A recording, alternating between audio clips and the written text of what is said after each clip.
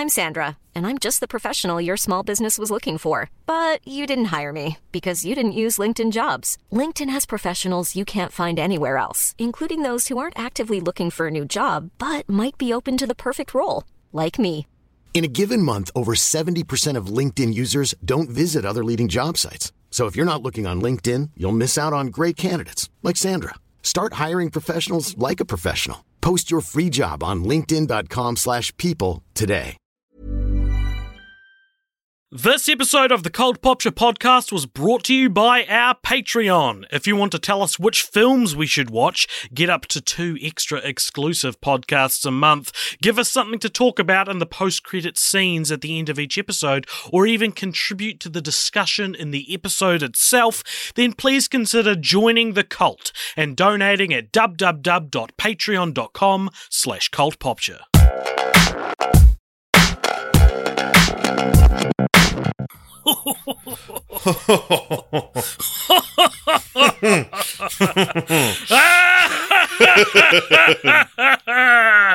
You all thought it was over, everybody. You Who thought it was over? Stupid fucks.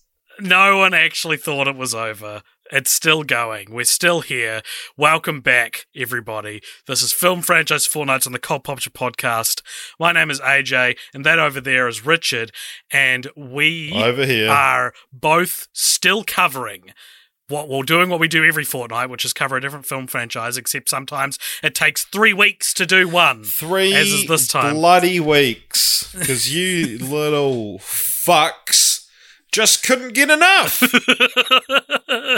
You're bloody greedy, and now it's all over your faces. And welcome back, everybody, to the franchise previously known as J.K. Rowling's Wizarding World. It is no longer holding the J.K. Rowling's moniker, just going by Wizarding World now.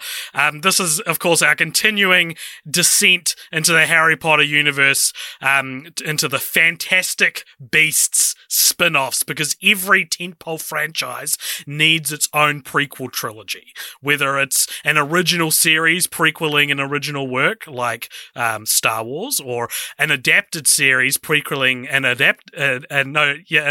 the Rings. adapted series prequeling an adapted work like Lord of the Rings, or an original series prequeling an adapted work like Harry Potter. Or is it, Richard? What?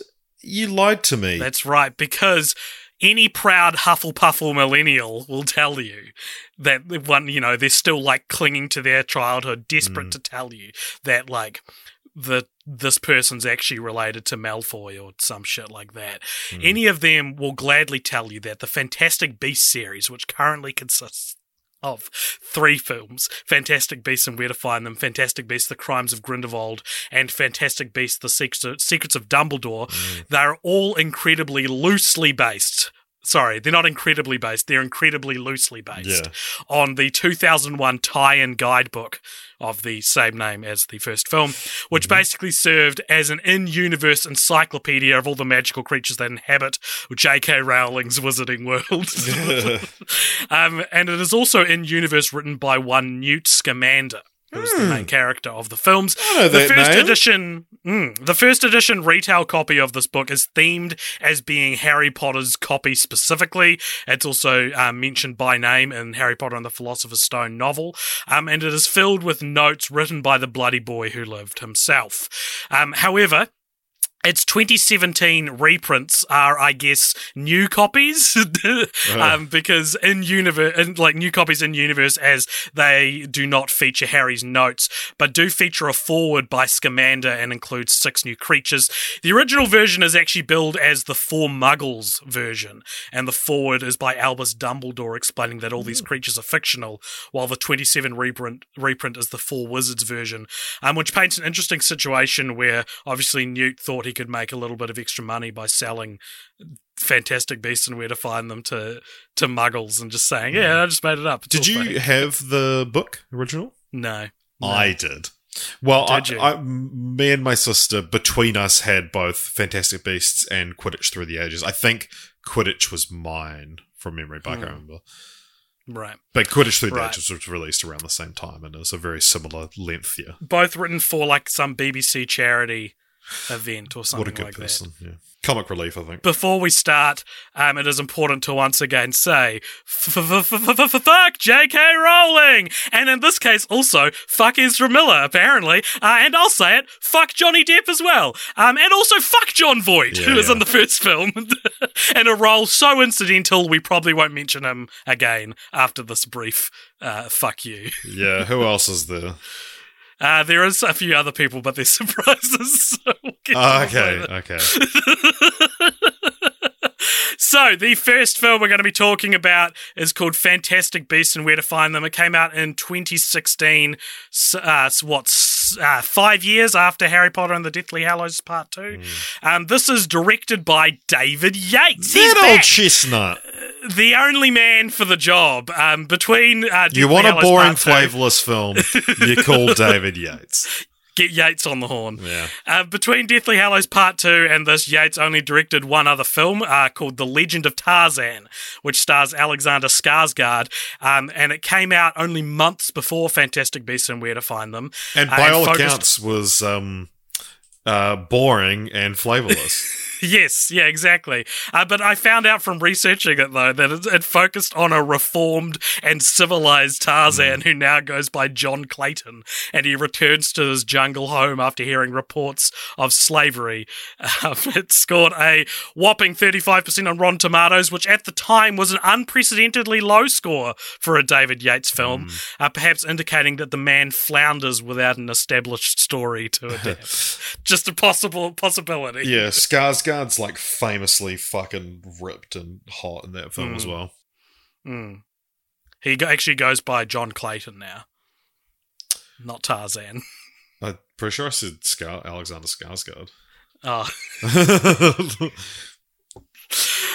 Yeah, so what do you think Fantastic Beasts and Where to Find Them has on Rotten Tomatoes? I'm going to guess 78. 74, respectable. Yeah. I'd say that's probably about what it is. What is Fantastic Beasts and Where to Find Them about? Richard, where are they? Where are they? Well, that's the thing. They're all around us.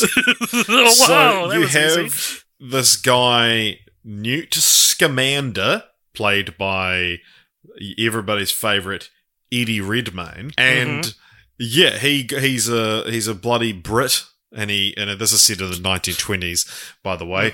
He goes to New York City with a magical briefcase full of creatures. How whimsical. Fantastic beasts, you might describe them. And they go missing. And they bloody get out. They go wreak havoc on New York City. And he's got to hunt them down along with his new friend who's a nomad, which is the American slur for people without magical abilities. And he's a guy called Jacob Kowalski. And you'll never get this if you've never seen this movie, and I'm not kidding about this. The inciting incident is they both have the same brand of briefcase and mix them up at the bank, and so Jacob Kowalski is the one that opens the briefcase and lets out some of the Fantastic Beasts. And then also there's a few other characters, and there's like it just hints at more sinister goings on. There's a guy called Percival Graves who turns out to be the evil wizard Gellert Grindelwald. And played by Percival Graves is played by Colin Farrell, but it's actually he was using Polyjuice Potion. Oh, what clever writing! And he turns out to be a very silly-looking Johnny Depp. We'll get more to Johnny Depp ad nauseum. And we also, we have Ezra Miller playing Credence, who is revealed to be an obscurial, which is when a magic child suppresses their magic and then they just fucking go nuts. I'm surprised they're not called like smoke cunts or some other horrific slur because all the other ones are called something. It's either a muggle or a squib or a mudblood. Why do these ones get like obscurial? Yeah. Well, yeah, I mean, because they all die when they're children usually. Yeah, that's true. So no time to degrade them. Yeah. And Jon Voight's in it. Ezra Miller's character, Credence, belongs to the New Salem society or something or other, which is basically a bunch of Christians, like old school fundamentalist Christians who are You know trying all to about those. restart. Trust you to bring those up. Yeah, I wonder where J.K. Rowling got the idea to make fundamentalist Christians the villains for her new story. It's sort of like reigniting the Salem witch trials because they believe in witches and wizards, but no one else does.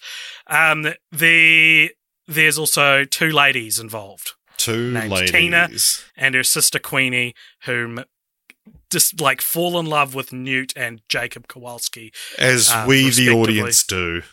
Throughout the film. Exactly. It ends with after Percival Graves is revealed to be Grindelwald, and after the obscurus that is Ezra Miller disappears, presumably to wreak havoc in Hawaii. I don't know. They release this giant thunderbird into the sky from Newt Scamander's suitcase, which obscurials all the Muggles / No-Magers, depending on where you're from, meaning that no one remembers. What did I say? Obscurial. Oh, imagine if it obscurial. Yeah, it turns them all into smoke fucks. God. Yeah. What was it? Obliviates them all. And then they decide that Jacob Kowalski, their no-mage friend, must also be obliviated, despite the fact Never that to be seen again. Despite the fact that Queenie's fallen in love with him. What did you think of this film? We saw this together, I believe. did, yeah, I think so, yeah. What did I think of this film? When I first saw it or now? Give me both. They're very different answers. Only give me when you first saw it, actually, and never acknowledge what you think of it now. Alright, so when I first saw this, I was like, I'll go along to the movies with my friend OJ. Also, it's interesting, we should put this into context as well, because 2016 was a real bad year for movies, for blockbusters. This was one of the best ones. And that's the thing. Like, we had like Suicide Squad came out in 2016. I don't remember what else. But it was like, it was just a weak year for blockbusters. A lot of them were disappointing. And so it was like, yeah, I mean, Fantastic Beasts is probably one of the best blockbusters of the year. And watching it at the time, I was like, it's clearly because they said, there's going to be 5 of these films, and it was like, yeah, this annoying thing where you feel like you're watching the first part of a story rather than the Harry Potter movies, which felt, for the first ones anyway, felt a lot more like you still getting a satisfying one story. And so I was like, yeah, it's not incredible necessarily, but I don't have any issues with it. Watching it this time, I was like, fuck, this is boring. Now knowing that it goes nowhere, that it's unsatisfying, rather than watching, 1/5 of what could be a good movie, I know I'm watching 1/5 of a bad movie. And so I'm now just like, fuck, this drags on. Fuck, I don't care. And that's how I feel about Fantastic Beasts and Where to Find Them. Wow. Thank you for being honest. honest. And this is the best one. I remember liking this film a lot more when I saw it in cinemas as well. I mentioned in our Harry Potter podcast that I was disappointed in the Harry Potter movies because I'd just read the books and was directly comparing them to the movies. And I think I found Fantastic Beasts and Where to Find Them a bit more engaging because there wasn't a whole bunch of cut content I knew about from the novels. Rewatching it now, though, it's so bogged down with trying to become a franchise with essential lore to the Harry Potter canon that I just find it so frustrating. And like, I will get to say I'll get more into that is an understatement, but like these would benefit so much from being standalone. That's a little teaser for where I am steering this baby. Where to find it. Yeah. However, one thing I do really love about this movie and this franchise, and something that I'll always sing its praises for, is Eddie Redmayne as Newt Scamander. Oh, stinks. Fuck off. I've controversially decided that that we both like him. yeah, Richard, I've decided. No, I think Newt Scamander might be my favourite Harry Potter character. Like, at least Eddie Redmayne's portrayal of him. I can't speak to him in the fictional books. Like the movies aren't fictional. I've always this found... is all fiction, mate. This podcast is fiction. Yeah. Our friendship is fiction. I've always found Eddie Redmayne as Newt Scamander such a refreshing leading man in what was the current blockbuster landscape at the time. Like, It makes his inevitable sidelining in the sequels probably one of my least favorite things about them. And I think, like, in a time of, like, everyone was trying to make, like, their own Tony Stark, snarky characters or Star-Lord, like, Scamander gives us a shy and polite he's more like Spider-Man. Yeah, okay, sure, which wasn't out in 2016, so it's fine. No, he's in Civil War already. That's true. I think Redmayne plays him with such grace and lightness. I think there's such a tenderness and just seems like such a nice guy. And I think Redmayne like does a great job in that respect. And I could watch this character in dozens of movies if they were more focused on him. 24 movies minimum. That's a lot of movies. And that's how many Fantastic Beasts movies there's going to be. In a lot of ways, I think he fits into the same category as Captain Jack Sparrow for me, in that he's like a 10 out of 10 character in a franchise which has nothing else to offer eventually, in the case of Pirates of the Caribbean. It would have been so easy to not even think about giving the protagonist such a specific characterization. I think he could have just been generic hero. John Wick. Kind of. Yeah, sure. Fucking John Wick, sure. I don't know, just like a generic hero. They killed my fucking Niffler. I'm back! And I don't know if I would have noticed if he wasn't this very specific. Like, a lot of people have said he's like neurodivergent, which is a really cool idea for a lead character. And I love him. I want to be his friend. I think Redmayne is an ingenious casting decision, and he fits into the universe so well. He auditioned for this apparently because he did not get Kylo Ren, which is crazy to think that we could have had Eddie Redmayne as Kylo Ren. Newt Scamander as Kylo Ren. Yeah. Apparently he was the producer's first and only choice for Newt Scamander. Like, there's just so many things, like a couple of lines that I think he delivers so well is when Tina, who's the Aura, who's soon to be love interest, but at the time trying to arrest him, when he when he closes the case after finding it open, she's like, "Did that get opened?" And he's just like, "Just a smidge." And it's like, very tender. And in any other movie, they'd go, "Case closed." Yeah, right. You're kind of right, though. Like, you're exaggerating, but that is true. And like, there's this really sweet moment just before Jacob Kowalski is obliviated, where he's like, "We all know Newt was only keeping me around because of the suitcase or whatever." And he's like, "No, that's not why." He's like, "Oh, why were you keeping me around then?" And he just goes, "Because I like you." And it's just a very genuinely sweet and in another movie, he'd be like, "Case closed," because that would be established as his catchphrase. Yeah, exactly. A Case Closed sounds like it would be the title of, like, one of the DVD special features for this movie. I guarantee it probably is. Yeah, Case Closed, the behind the scenes of Fantastic Beasts. Revisiting the magical world. Revisiting the magic. Case Closed. I don't think I'm as hot on the other characters as this movie wants to be, for all of Newt's nuance. Oh, you gotta love Kowalski. Okay, let's talk about all I want to say before Kowalski is Tina. Tina's pretty boring, isn't she? Oh, everyone's boring in this film. The film itself is boring. I think with Kowalski, he's just sort of like the wacky sidekick, and I have seen versions of him before, whereas I feel like I can't remember a lot of characters like Newt. Yeah, and you're just like wacky.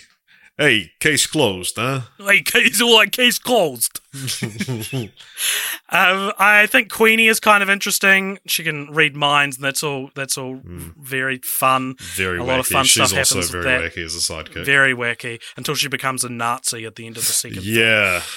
film. Colin Nazis. Farrell as Percival Graves is interesting until he becomes Grindelwald, and then I'm immediately retroactively not interested in the character. Another wacky Nazi. Ezra Miller's credits as a character I really like in the first film, but I do not think he needed to return for the sequels. Do you have any thoughts on the characters beyond they're boring and you don't like these movies? No, that pretty much sums it up. In the words of Newt Scamander, case closed. Well, let's talk about Johnny Depp / Grindelwald, the reveal. So the whole thing is like, all of a sudden, Percival Graves starts going haywire, and everyone's like, "That's not an aura behavior," and then does the slow pan where he like slowly turns into Grindelwald and Johnny Depp, and it's one of those things I hate where it's like a twist if you know outside the film who Johnny Depp is. Yeah. You know, they needed to establish, because you see the back of Grindelwald's head at briefly, and you see that he has wacky white / blonde hair, and then when you see Johnny Depp at the end of the film, he's got wacky white hair, he's got wacky heterochromia, he's got a wacky moustache, and it's like, pick one, Johnny. Pick one thing. That was our main feedback, I remember, coming out like on the drive home. he's got they've done all the characteristics they possibly could to make him look interesting. It's so Johnny Depp, because like, remember, like, we're talking about the Pirates of the Caribbean films, and it's like Johnny was like, oh, Jack Sparrow should have his nose like should be blackened, like it should be rotting because it's been and he's poorly, afraid of and he's afraid of pepper. This is what happens when you don't have Jerry Bruckheimer telling him no. You have J.K. Rowling, the world's worst yes man. Yeah. I remember hearing Johnny Depp was cast in the second one before this one even came out. Do you remember that? It was like days before this released, and it was like Johnny Depp cast as Grindelwald. And I remember thinking, quite foolishly at the time, why would Grindelwald be in the sequel? Like, these aren't about him. Fucking fool. He's the titular character of the second one. Yeah. Funnily enough, this is probably you've probably heard this before, but it's fun to bring up that this is the second film to feature Colin Farrell and Johnny Depp portraying two versions of the same character, after the Imaginarium of Dr. Parnassus in 2009, where the two respective actors, along with Jude Law, stepped in for Heath Ledger after his passing. Where have I seen Jude Law recently?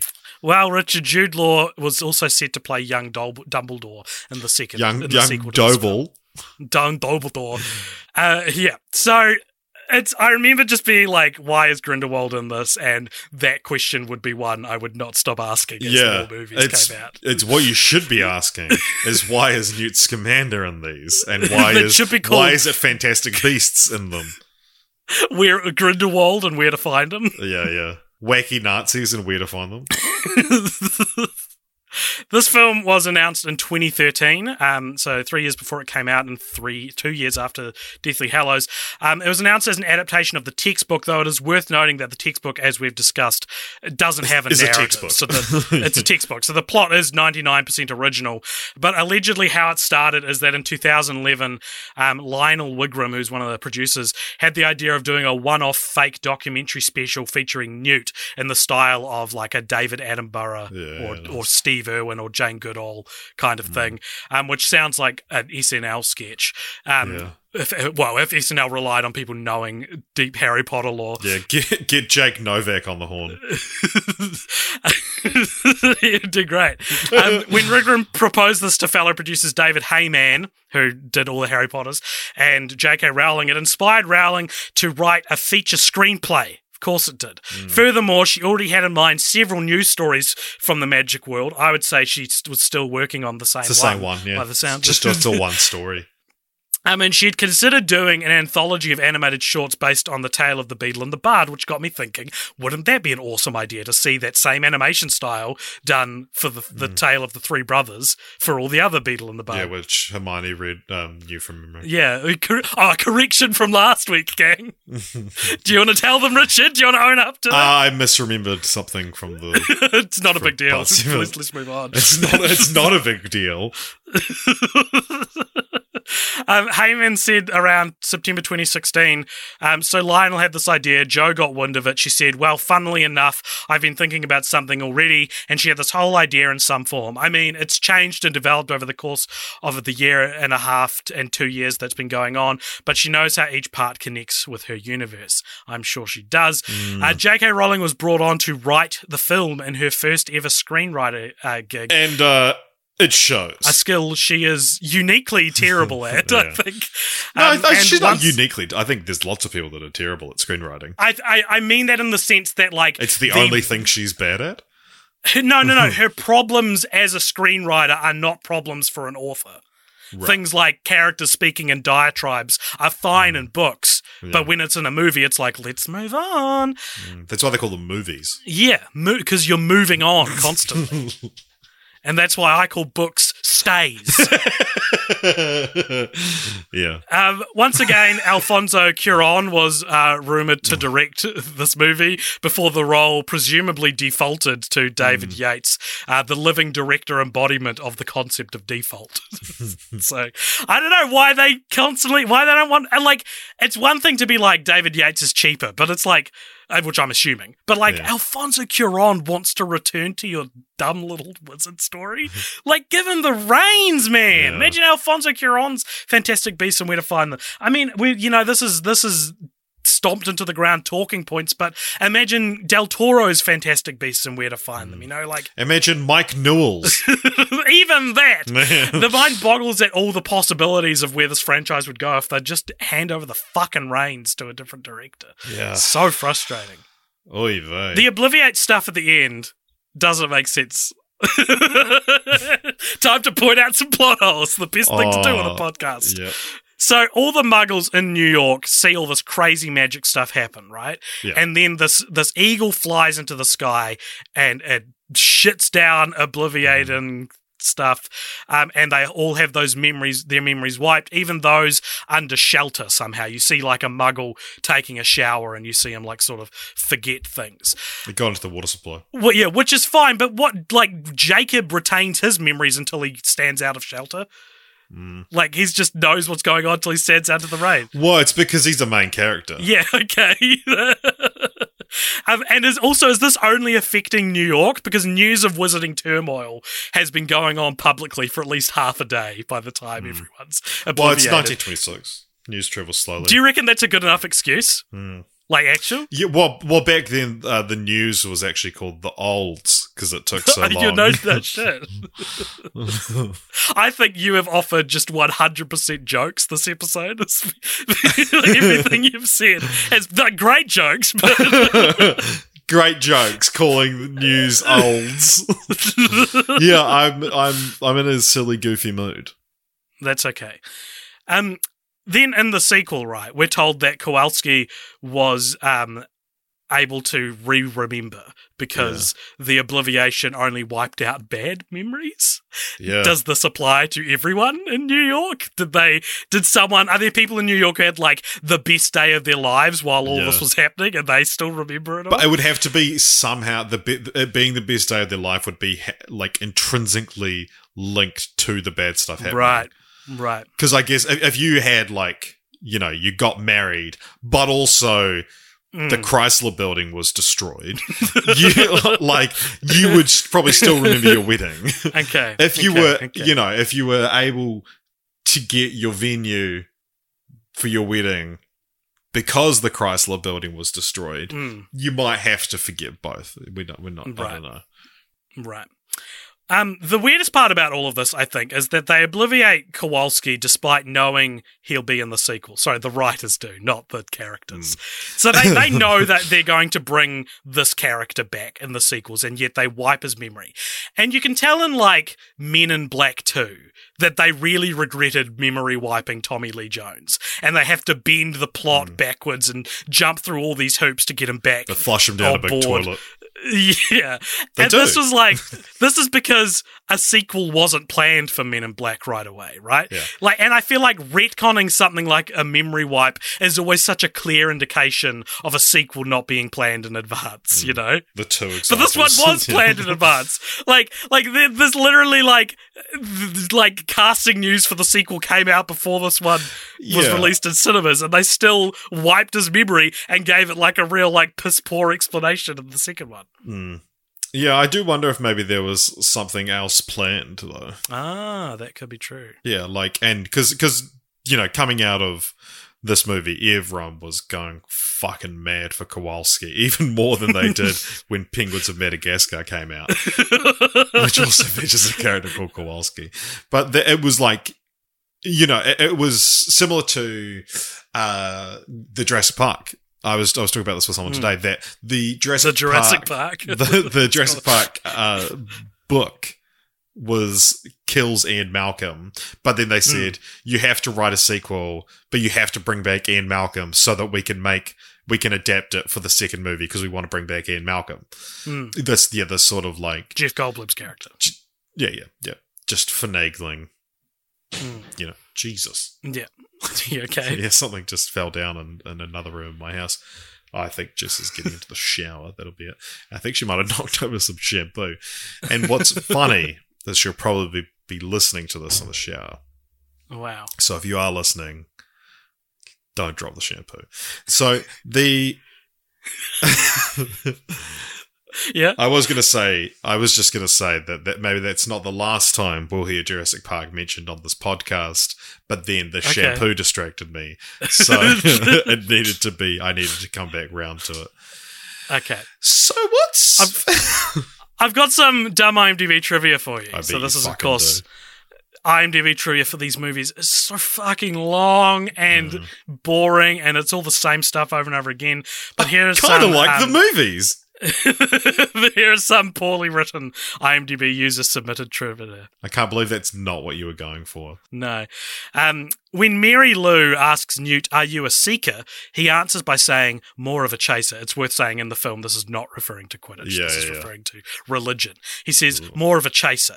This has a double meaning, Richard. Did you know this? Because since seekers and chasers, get this, are both positions in the game of Quidditch. And it also alludes to the fact that he is continuously chasing creatures. Oh, okay. I got one meaning, but I was waiting for the second. This is so like I don't think of him necessarily as like chasing creatures, you know?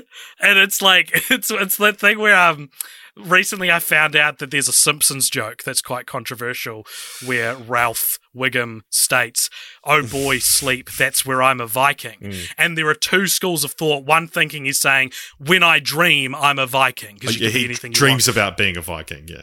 And then there's this small school of people who I think very stupidly stupid that he's saying he sleeps so good that he's like the Viking of sleeping. Yeah. Sleep, Vikings aren't an expression for doing well at something. Exactly. And just in the same way, I don't think of him as... I wouldn't necessarily use the word chasing to describe what Newt does. Well, because it already has a double meaning in the film. But like the meaning, the literal meaning in the text, and then there's the Quidditch meaning. So this person's actually saying it has a third meaning. That's true.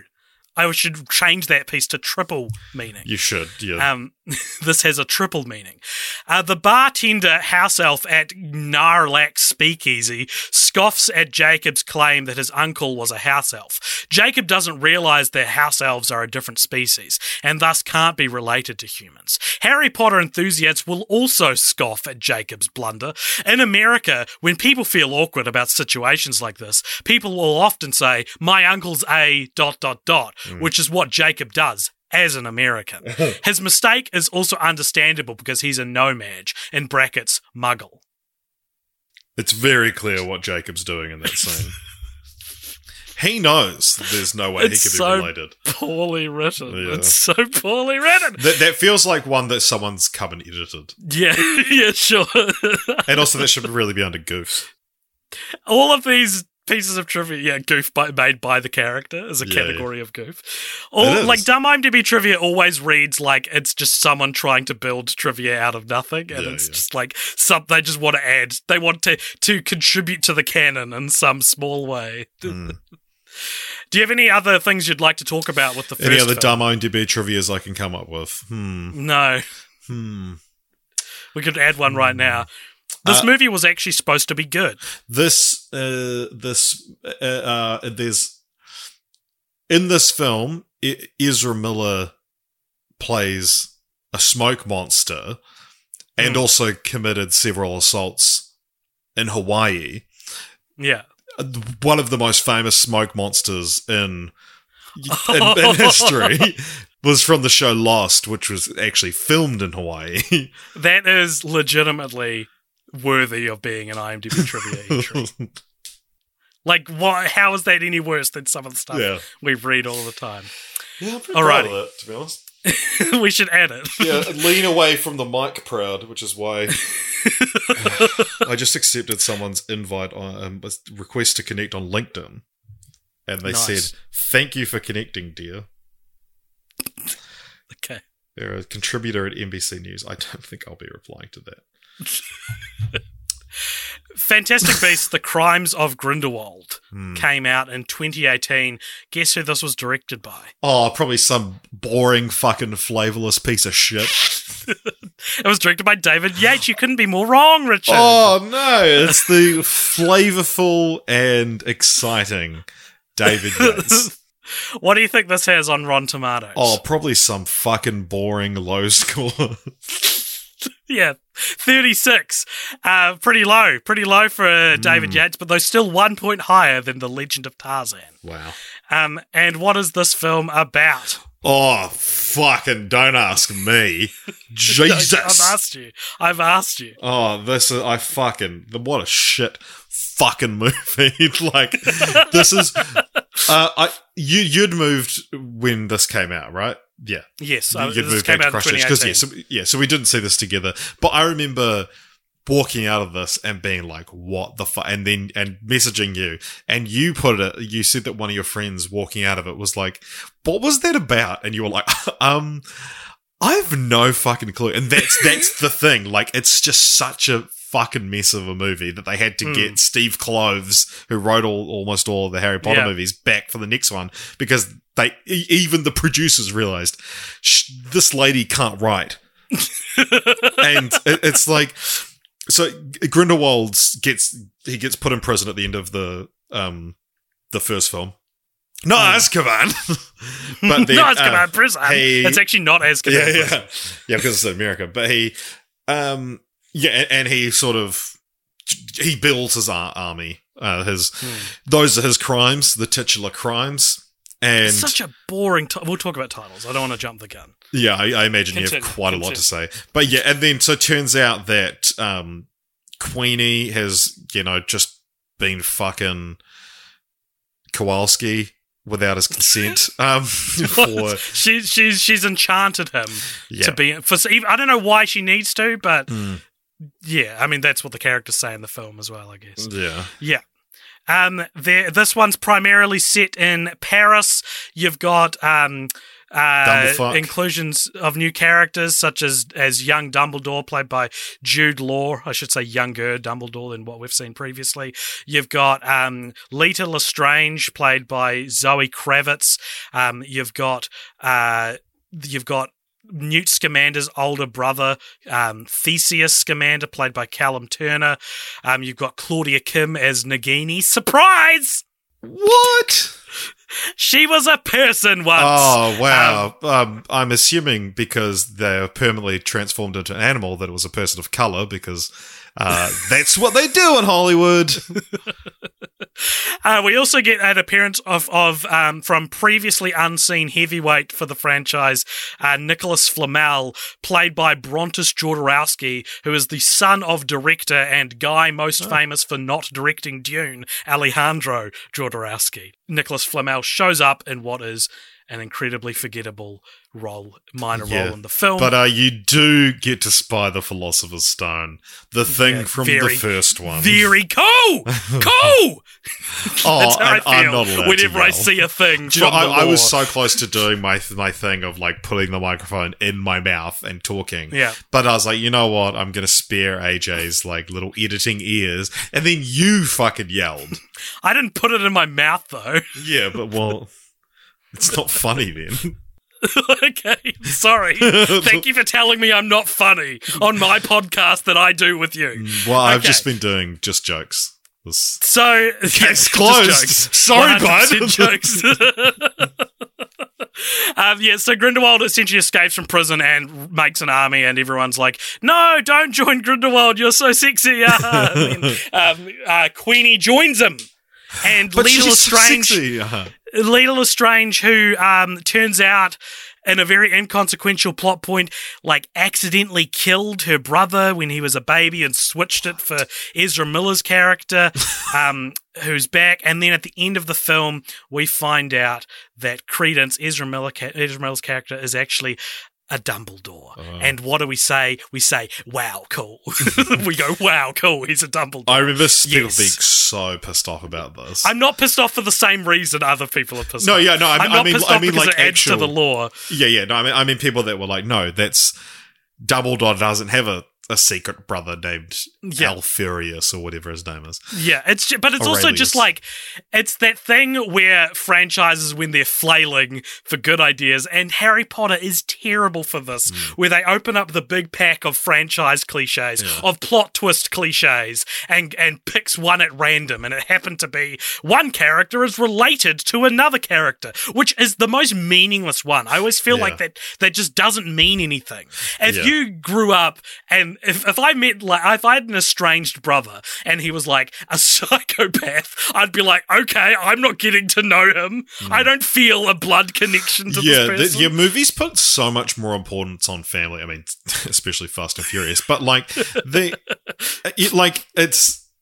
because this was the whole thing with the fucking Star Wars, is that like the Star Wars and the Jurassic Park, the Star Wars similar to the Jurassic Park, but like because that was, I mean, one of the things I really liked about The Last Jedi is that they're like, it doesn't fucking matter who you're related to. And that's the coolest, and I've adopted that. That should be for every movie. Yeah, it doesn't matter who you're related to. Yeah, I mean that's 3 2017 movies had that twist. Yeah, and true. Then I've talked about this, but it's something I noticed by myself, and I'm very proud of it. That Coco, Blade Runner 2049, and The Last Jedi all have the same twist, but which actually came out the year between these two. Interestingly, could have learned something from this, but I'd love that as well. Like, there is a similar, not like opposite of that twist in the first film, where you find out that that Credence is the Obscurious, but for a little while, it's hinting that it's the little girl that also goes to the Salem community. Yeah, because they talk about Obscurials can't live past a certain age, it's like it has to be the younger one. And then it's like, surprise, what a twist. It turns out the Obscurial wasn't the character that you would have never suspected. It was this much more fucking obvious one, which is the opposite of a twist. It's like Saving Private Ryan syndrome as well, where it's like, or like any of those like detective shows or anything like that, where they have like a special guest star. It's like, who could it be? And it's it's the most famous person. Yeah. What did you think of this film? I have no idea if we've accurately conveyed the plot. It doesn't fucking matter what the plot is. That's what the movie feels like. What did you think of this? This is shit. This is a fucking bad film. This is nonsense. It's actually just nonsense. It just doesn't make sense. It's just boring. It's hard to follow. And I mean, 36% on Rotten Tomatoes. It's like it's certainly got its detractors. But I got asked to go see Secrets of Dumbledore. There was a group of people from work that I don't talk to, but they were like, "Oh, Richard, like you like movies? Do you want to come see Secrets of Dumbledore with us?" And I was like, honestly, no. And I was like, Crimes of Grindelwald was one of the worst blockbusters I've seen in recent years. And they went, "Oh no, come on!"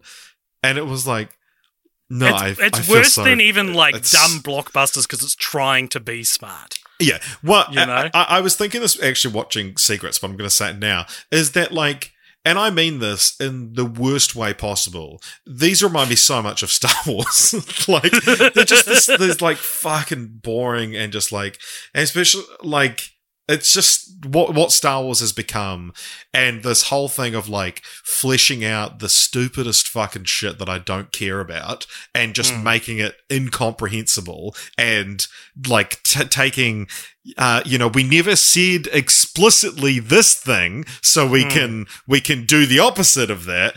And it's like, and it's just, you've created such a rich world. You explore the world. Don't just explore. It's stupid. My favorite criticism that I read for this film when I was researching it today was needlessly complicated, low-stakes plot. And I was like, what a funny way to put it. Yeah. Like, what are the stakes in this movie? No one's really in danger. Yeah, they might join Wizard Hitler. Like, who gives a shit? Yeah. Yeah. When I first saw this film, I thought it was so bad. I thought, as you say, it was probably one of the worst modern blockbusters I'd ever seen. It is convoluted. It is hard to follow. It's desperate to set up more sequels, even more so than the first film. And it would have scenes where everyone is just sitting around waiting for someone else to explain their backstory so that they can have a turn. Once you're done, I'll explain my backstory. Upon rewatch, it's not as bad as I remember. I think I made it way worse in my memory. Fucking J.K. Rowling apologist. No, I'm a Newt Scamander apologist because I forgot how much I enjoy his character, and he's still in this. And I did follow the story a little bit better, but it's still terrible. It so much worse. I barely paid attention to it, and I refuse to describe it to praise it any more than that. It's a really interesting case study of how someone who has only ever written a novel can fumble writing a film, as absolutely. I said before. I also remember watching it for the first time when it was like, because this is before the kind of depaissance that he's going through at the moment after his, his stand-up comedy he did in that room where he was sitting in that box. He... After he beat up his wife and then made everyone like him again. Yeah, that's the one, yeah. Because before that... Before he was like absolutely owning feminists, he was just kind of a shitty actor who was over the hill and didn't really care anymore. And I mean, he obviously has like problems that he needs help for. But all these stories of like the fifth Pirates of the Caribbean movie, how he was just reading lines off set and stuff like that, or having an earpiece, and it's like having him join this massive franchise. And it was like, oh, he's just going to be shit. And then the movie, it was like, he's not the worst thing in it. Well, in some ways, he is the worst thing in it, in a different way to how you're describing. Well, yeah. Well, I don't know. Is he worse than J.K. Rowling? Well, he's not the only main character who fucking beats people either. Yeah, that's true.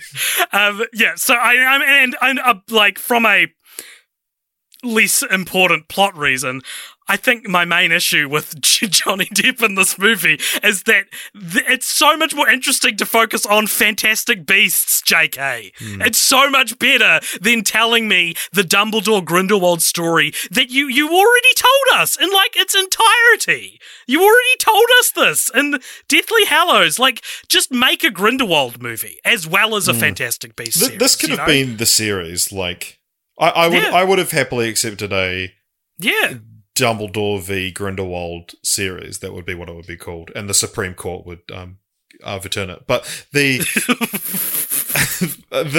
we're coming after everyone. This is hot podcasting. I could see this as a series, and I mean, it fucking feels like a TV series watching it, because that's the David Yates flavor, baby. But it's. Yeah, I would much rather have like almost like an Indiana Jones style Fantastic Beasts, and maybe I'll elaborate on that now. Actually, not now. Depp's casting did receive criticism in 2017 when he was cast, due to the domestic violence allegations against him. Yeah. In 2017, J.K. Rowling posted on her website, and this, I forgot about this. This floored me. So someone who's like, at this point, none of the TERF stuff is really out. The most things she's being criticized for is like, you keep adding canon. Trying to stay relevant, yeah. Yeah. So, it's sort of a victimless crime at the time. But she posted on her website in regards to Johnny Depp being cast. She said they would not recast the role because Depp and his ex-wife Amber Heard had previously expressed hope that the mutual agreement they reached would enable both to move on from the controversy. And quote, "The filmmakers and I are not only comfortable sticking with our original casting, but genuinely happy to have Johnny playing a major character in the movies." About Rowling's response, Depp in October 2018 said, "I'll be honest with you, I felt bad for JK having to field all these various feelings from people out there. I feel bad that she had to take that." This is so interesting to read now, like in 2022. I think boy, does it feel weird to watch a movie written by J.K. Rowling starring Ezra Miller and Johnny Depp. 3 celebrities, all cancelled for different reasons, who I was thinking, they probably all think each other are the weird ones. Like, if you think about it, like, I would assume J.K. Rowling, with her, like, warped view of feminism, probably doesn't like Johnny Depp anymore. You know, and I would doesn't like Ezra Miller, who identifies as transgender, non-binary. Well, and exactly, yeah. and Ezra Miller wouldn't like J.K. Rowling because she's a TERF, and Johnny Depp probably looks at them both and be like, "Oh, you guys are crazy." Like, they're not the same flavor of cancelled, and it's very impressive to have them all fit into one movie and sort of a Neapolitan of horrible celebrity. Which ones? Which? I'm not going to say any of them are chocolate. I feel like that would have terrible implications. Okay.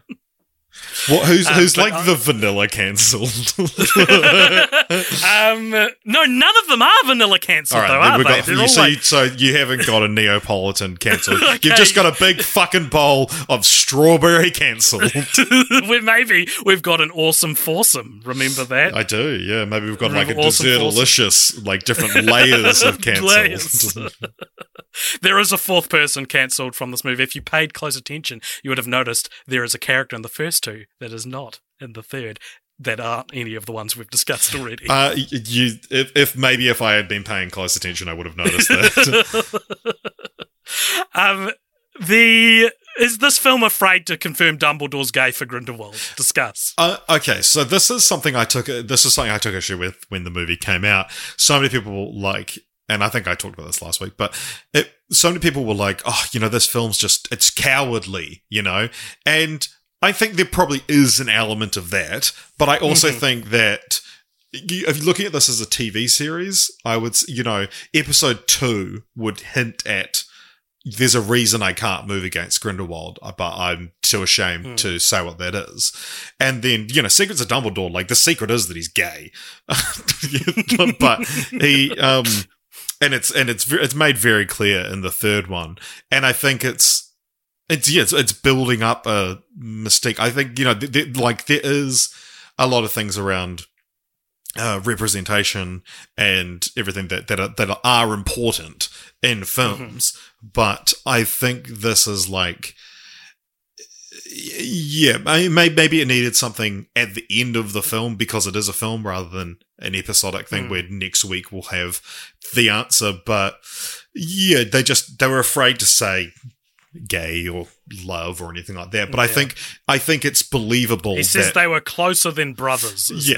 But I would believe that if I was in love with a Nazi and someone said, "Why don't you kill that Nazi?" I wouldn't say because I love the Nazi. I would say, "Oh, it's complicated." Okay, fair enough.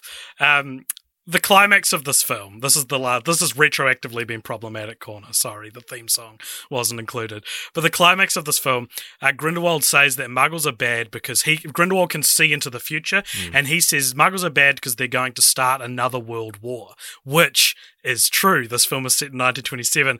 This is what actually happened. So, is Grindelwald right? I don't think Wizard Hitler should be more rational than Muggle Hitler. I think that's a very strange. Be like, yeah, he's got a point. It just puts you in a strange position considering the ramifications here. I think it's just inappropriate to acknowledge World War II in your fun wizard movie. I don't know that I call it a fun wizard movie. It's a wizard movie. Yeah. Well, speaking of more lack of fun, I would love to talk about some of the other characters that are introduced in this film, including Theseus Scamander, who is Newt's older brother, played by Callum Turner. And what a fucking waste of a character this is. First of all, who the fuck is Callum Turner? Yeah. Cast someone whose name you couldn't even remember when you were reading it. Like, he's a completely bland guy who just kind of resembles Eddie Redmayne. And I think that this is why he was cast, or why the character even appears, is that they found Callum Turner and was like, he looked kind of like Eddie Redmayne, we should get him to play Newt Scamander's brother.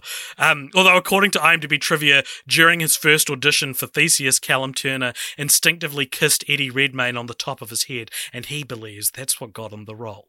Where is that in the movie? What an interesting scene that could be. I think that if you are doing the sequel trope of introducing the second version of the main character, as so many sequels do, like, Newt Scamander will now meet his brother. There's two of them? His brother should be the polar opposite of Newt Scamander. He should have these distinct catchphrases. Catchphrases. He says case open, Richard. Yeah. I'm so confused why this character is in it, and he does nothing to contribute to the plot. Forgot he was in it. Christian Bale, Benedict Cumberbatch, Mark Strong, and Jared Harris were all allegedly considered for young Dumbledore. Jared Harris, of course, being Richard Harris's son, who even I didn't even know that, but Jared Harris would have been great. Yeah, so Richard Harris played Dumbledore in the first two Harry Potter movies, which is interesting because Jude Law, who was of course eventually cast, watched Michael Gambon's performance to learn how to replicate it, and part of me is like, do you watch Michael Gambon to if we're to believe these are the same character, you become Richard Harris before you become Michael Gambon. Yeah, and then just between years 2 and 3 of Harry's tenure at Hogwarts, you fucking What do you think of Christian Bale, Benedict Cumberbatch, or Mark Strong? Mark Strong makes a lot of sense, I think. I don't. I think they're all bad. I think Richard Harris is great. Sorry, Jared Harris. Richard Martin. One News. What do you think of Jude Law as Dumbledore? Was it a slam dunk casting? No, I mean it's I wouldn't call it a slam dunk. It was a big deal when he got cast. A slam poetry, maybe. It was okay. Yeah, no, it's like it's competent casting. I remember not being super excited by the casting when it was announced that it was you're just like, oh yeah. I don't see them as the same character Not at at all. all. I don't think he emulates Michael Gambon or Richard Harris. Oh, to be honest. I've just been reminded of something. One of my favorite comments I've ever seen. So when the trailer for this movie came out, there's a scene. It's the same sort of Bogart class that we see in Prisoner of Azkaban, but we see a flashback to young Newt, and the kid who plays young Newt is so good at emulating this character, but it's a different actor. And someone on Reddit, when the trailer was posted, people were talking about holy shit, that guy playing young Newt is incredible, and someone was like, yeah, I thought that was Eddie Redmayne until I came here to the comments, and someone just replied to that and said, do you have face blindness? And it was just so fun, just reading it in the most deadpan, or genuinely questioning, out of concern and less out of mockery. This movie features the first time in the Beasts franchise that actors from the Harry Potter movies have reprised their roles. Do you know who? Because you'll miss it. You'll blink and miss it. One of them's the painting of it's Aberforth, or that's in the third one. But good call, yeah, of Ariana Dumbledore, Ariana Grande Dumbledore. What was the question? So there are two actors in Fantastic Beasts: The Crimes of Grindelwald who we'd previously seen play the same characters in Harry Potter. Yeah. Pass. So it is Stranger Things Season 4's own Jamie Campbell Bower, who returns as young Grindelwald. He, of course, plays... do you mind if I give a small spoiler for Stranger Things Season 4? No. He plays Vecna in Stranger Things Season 4. AKA1, AKA... Yeah, exactly. Henry? Yeah, Henry. Yeah, and Toby Regbo... I watched the first of the 2 episodes that came out yesterday, because I went to a watch party. Are you up to date? No, I've watched the first episode and that episode. And by the first episode, I mean the first episode of season 1. God damn it, Rich. Crazy, man. I've just never watched Stranger Things, but I went to a barbecue / watch party, and then I got stuck watching this 2-hour episode of television. So Tony Rigbo also appears as young Dumbledore. Both are briefly seen in Deathly Hallows Part 1, and they are barely in this, just in sort of like quick, sort of vague flashbacks. And I find this significant because outside of these appearances and the occasional use of Hedwig's theme, which is sort of hinted at in the first film, but given the full like return when you go back to Hogwarts. It's treated as Hogwarts theme. Yeah.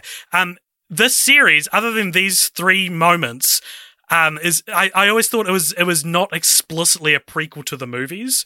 Like, you could see these as prequels to the books, but with these things, both the actors returning and the music returning, that to me is the only thing that makes it explicitly, no, these are prequels to the Harry Potter movies. I would almost guarantee it's going to change in number 5. Yeah, we're gonna get baby James Potter or something.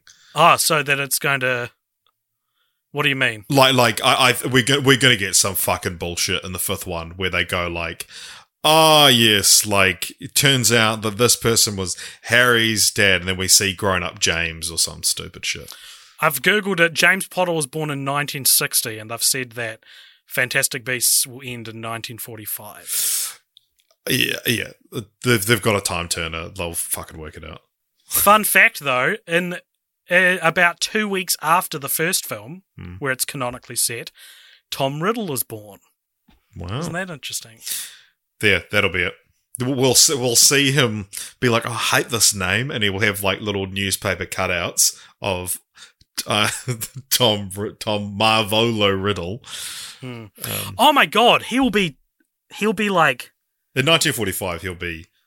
20. Yeah. Like in his late teens. Yeah. Oh, Voldemort's totally going to be in these. It's going to come out that like Caleb Landry Jones has been cast as Tom Riddle in Fantastic Beasts 5. The birth of Voldemort. We call that. Oh yeah, it fucking will be, because we'll talk about titles. We'll get to titles.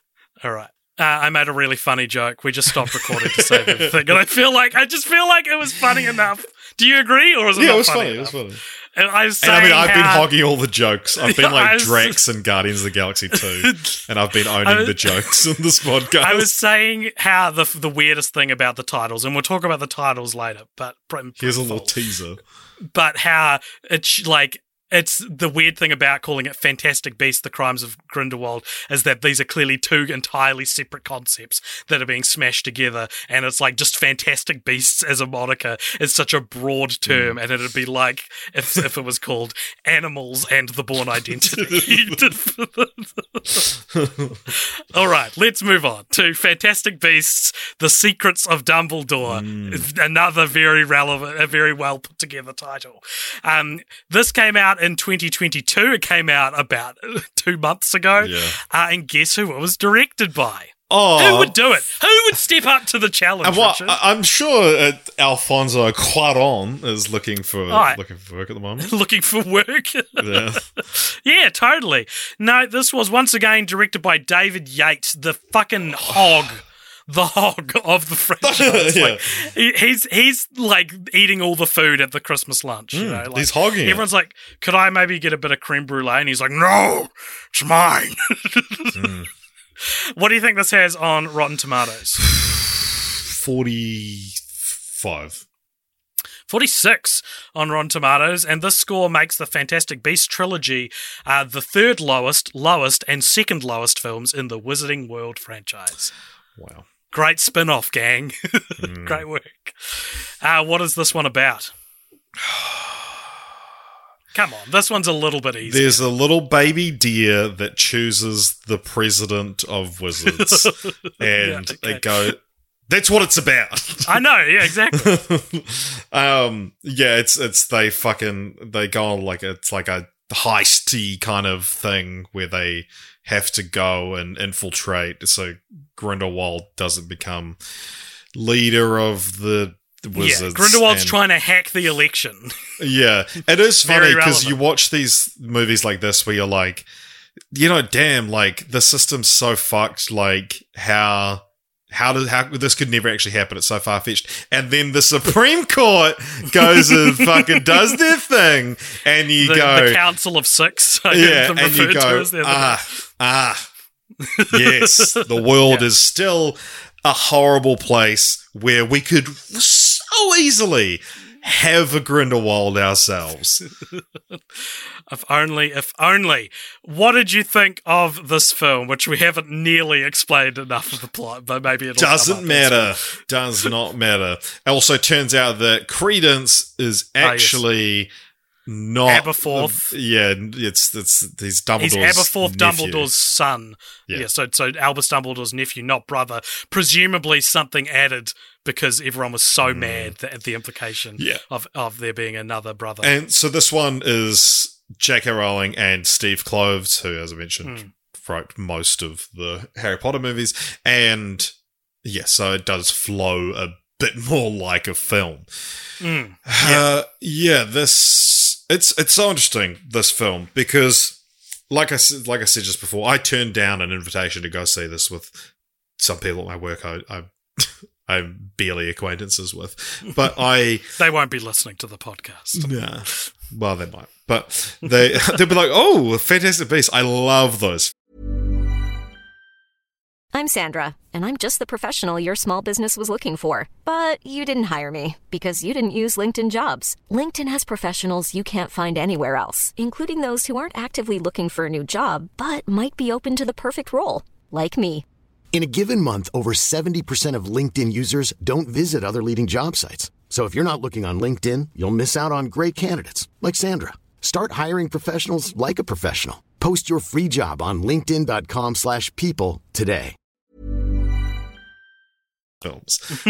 But it's just this interesting thing where I'm kind of glad we're covering it for the podcast now, because there's a completionist in me that wants to be up to date with a franchise like this. But this was the first time I've ever hopped off a franchise like this. I mean, I'm glad you brought this up. I guess I would say like Star Wars I've hopped off of, but it hasn't had a theatrical release since I've decided I've hopped off. And you know what? As soon as there is one, I'll go see it. But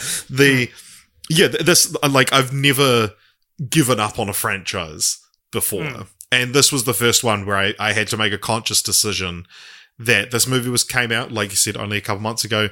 And I thought, you know what? I'm not going to see that. I haven't seen Jurassic World Dominion yet, but I intend to. Same. We're in the same boat. Exactly. Yeah, I haven't seen Lightyear yet either, but no. But these are all ones that it's like, I hope I get round to it, or if I miss it in cinemas, I will watch it on Disney Plus or whatever. But this I was just quite content to be super woke and say I'm not going to support this film. But yeah, no, totally. I mean, I downloaded it, I pirated it, and the quality suffered for that. There's a lot of scenes in these movies where they use the curse that they do in the Deathly Hallows Part 2, where the Hufflepuff's cup, where it just keeps duplicating. Everything that it touches in that the vault, it duplicates, and they do that, and so the screen is overcome with shit. CGI assets. And then so the quality just really suffers when you're streaming a film. But the interesting thing though is that a large part of the film does hinge on needing duplicates of something, and they go, we'll go to this muggle fucking briefcase maker because he's the only person that can do it. Oh no, we have to avoid. No, then they enchant the stuff in it. Yeah. With the duplicating thing. Yeah, there's this whole thing about we have to get multiple of Newt Scamander's suitcase, but we've got to do it the muggle way of just making duplicates. Yeah. You're fucking wizards! What are you talking about? Yeah. What a strange plot. A lot of this film is actually basically Grindelwald can see what we're doing, so half of us have got to do the wrong thing, which is an interesting idea for a plot. I don't think very well executed in this. Yeah. It's like J.K. Rowling heard the criticism of the last one, that it's people thought the plot was nonsensical, and it's well, I don't feel like writing a better plot, but how can I make that the plot? How can I motivate in the story that, and that's called good writing. Yeah. I thought this one was all right. I think it's probably on par with the first one. I guess I'm just more woke. More woke than you. I think well, very cool. Aren't you the coolest guy in the room? I'm probably more woke than you. Yeah. Well, I didn't say I was more tech savvy than you. You can be the lame nerd who knows how to not hit their microphone, and you know what? I'll just be an ally. Because everyone is like, everything about this film, it's like it's a 5-film franchise, and then this film comes out, it's like, maybe it won't be, maybe we'll end it here. Like, it does have this finality to it that is, it replaces the constant sequel setups from the first two films. So, in that sense, I thought it was like more satisfying than the last two. Yeah, I'll allow that. And I thought the stuff with the chillin was all right. That's the name of the little deer, magical deer, like a mouse. And fun fact, chillin actually, it's spelled Qilin. Because I watched it with subtitles. Chillin are actually seen in Shang-Chi and the Legend of the Ten Rings as well. And I thought it was interesting that like a relatively obscure Chinese mythical creature would get 2 big screen appearances in the last year. Wow. So, yeah. And they appear in the, like, Shangri-La area. I assumed that would be weird, yeah. They were just on they were just on a bus in San Francisco. They look very different in each movie, though. Very different interpretations of the same, drawn on papyrus drawings of what a chillin would look like. The second half of the film I thought was better than the first half, which is a good thing, I guess. Absolutely. Okay, I'm sorry. The big change here, though, and this is the chillin in the room, the elephant in the room, is that Mads Mikkelsen joins the cast, replacing Johnny Depp as Grindelwald, who by all accounts was basically asked very nicely if he could leave so that they didn't have to fire him. This was, of course, after accusations of domestic abuse against Amber Heard became more prominent in the media. He apparently lost a libel case in the UK. Yeah, he apparently had filmed, some sources say 1, some sources say 3 scenes for the film before being replaced, and due to his contract, he was still paid in his actor's fee in full, which is estimated to be somewhere between $10 and $16 million for doing literally nothing, instead of basically nothing, which is what Depp has been doing for about 15 years before this. Hot damn. Yeah. The recast with Mads Mikkelsen is interesting, I think, for several reasons. Mainly that the change in appearance is not acknowledged by anyone in the film, despite the character famously having previously established track record of changing appearance. If it wasn't for that, I wouldn't question it. If it was like, I don't know, like Kowalski got recast, I'd be like, well, they're just dealing with an actor being recast. But when it's a character who has been 2 separate famous actors already, it feels weird to then have him change. Like, they have to recast him again, right? Yeah, that's what I was thinking. Exactly. He should be someone else in the next one. It is more believable that you would fall in love with Mads Mikkelsen, who just looks like Mad Mikkelsen, rather than like wacky Johnny Depp, like who spun the wheel of wacky and and just like when it landed on the one, he did an extra spin. Yeah, he did an extra spin. Yeah. It just landed on mustache and free spin. I think it's interesting that you bring that up, because I think it's weird almost, though. Like, I understand why you do it from like a you don't want to be stupid point of view, but in a like from like a canon point of view, it's strange that they didn't recreate Grindelwald's iconic look, and it's just Mads Mikkelsen with a blonde streak in his hair. And I get it's a recast, but it's so funny to see such specific character design choices made for like one version of the character, and then when you're forced to recast, you don't keep any of them. Like, Johnny Depp doesn't look like that in real life either.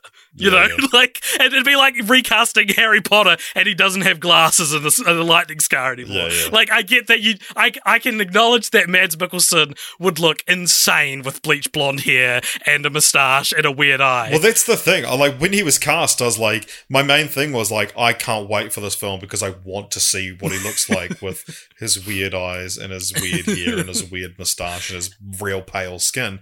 And then, no, it's reduced to a single streak in his hair. Like It's very it should strange. have been Mads from the start. Like It should have been Mads from the start. And all the blonde streak as well is like the guy from Stranger Things is still shown in this film as being young Grindelwald, who looks a bit more like the Johnny Depp version, but now it's like he grew up to be Mads Mikkelsen. I think the other thing I thought was interesting is this like maybe the third or fourth time that Mikkelsen, an incredible actor, I think, has been cast in a major franchise in what has been a pretty thankless and unnotable role. What did you think of Mads Mikkelsen as Grindelwald? I think he's pretty thankless and not unnotable.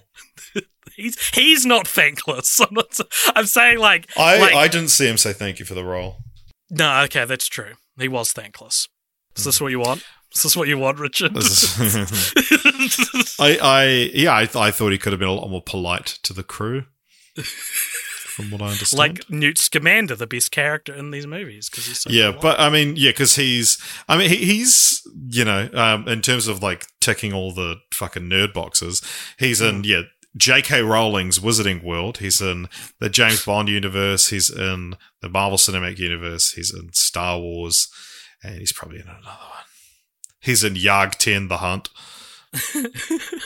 I feel like his role in Casino Royale and Hannibal, as he plays the character on TV, or did play him, I feel like those are the only... Those are his like, thankful roles. Those are his thankful roles, because you cast Mads Mikkelsen in something and everyone goes, oh, that's so good. When Mads Mikkelsen The guy was from cast Death Stranding? Yeah.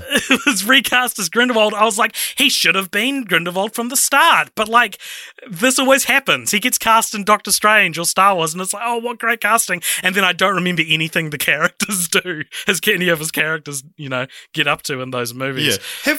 Wait a second. Have we heard the title for... We haven't... Because he's supposed to be appearing next year in, according to Wikipedia, Indiana Jones and the Order of Elysium. I've not heard that as the title yet. Yeah, you click on the link to it and it says Untitled Indiana Jones film. That feels made up, but that's not true. But if it is, you heard it here first, folks. I bet, you know what? I bet he's going to be forgettable in Indiana Jones and the Order of Elysium. Yeah. Mikkelsen opted not to emulate Depp's performance. This is on the record. He stated in an interview that it would be creative suicide, but acknowledged that there still needed to be some sort of bridge between what came before. I think there is a very distinct severing from what came before, and I think he's just sort of playing Mads Mikkelsen. Yeah. Kevin Guthrie. Do you know who that is? No. Well, you're going to wish you didn't know. He played I Abernathy in the first two installments. He's a wizard, like Ministry of Magic, like aura in the first film, and then he betrays everyone and joins Grindelwald in the second film. Right. But he is not in the third film. Oh, was he busy? He was busy getting convicted in a sexual assault case, which adds just another like colourful character to the troubling set of associated individuals with the Fantastic Beasts films. Because, I mean, of course, between this and the last film, so between Crimes of Grindelwald and Secrets of Dumbledore, this is when all the J.K. Rowling turf stuff came out, you know? It went from being like, you're a bad person because you told everyone that wizards shit their pants, to you're a bad person because you invalidate the most vulnerable people you group metaphorically on the planet. Shat your own pants. And I feel like all that stuff just really sank her reputation. And as you were saying before, like I feel like it severely impacted my hype for this movie. I mean, so did the last film. And I actually personally, between the last film being awful and all the J.K. Rowling stuff, I was like, I'm not going to see this film. I'm not going to support it.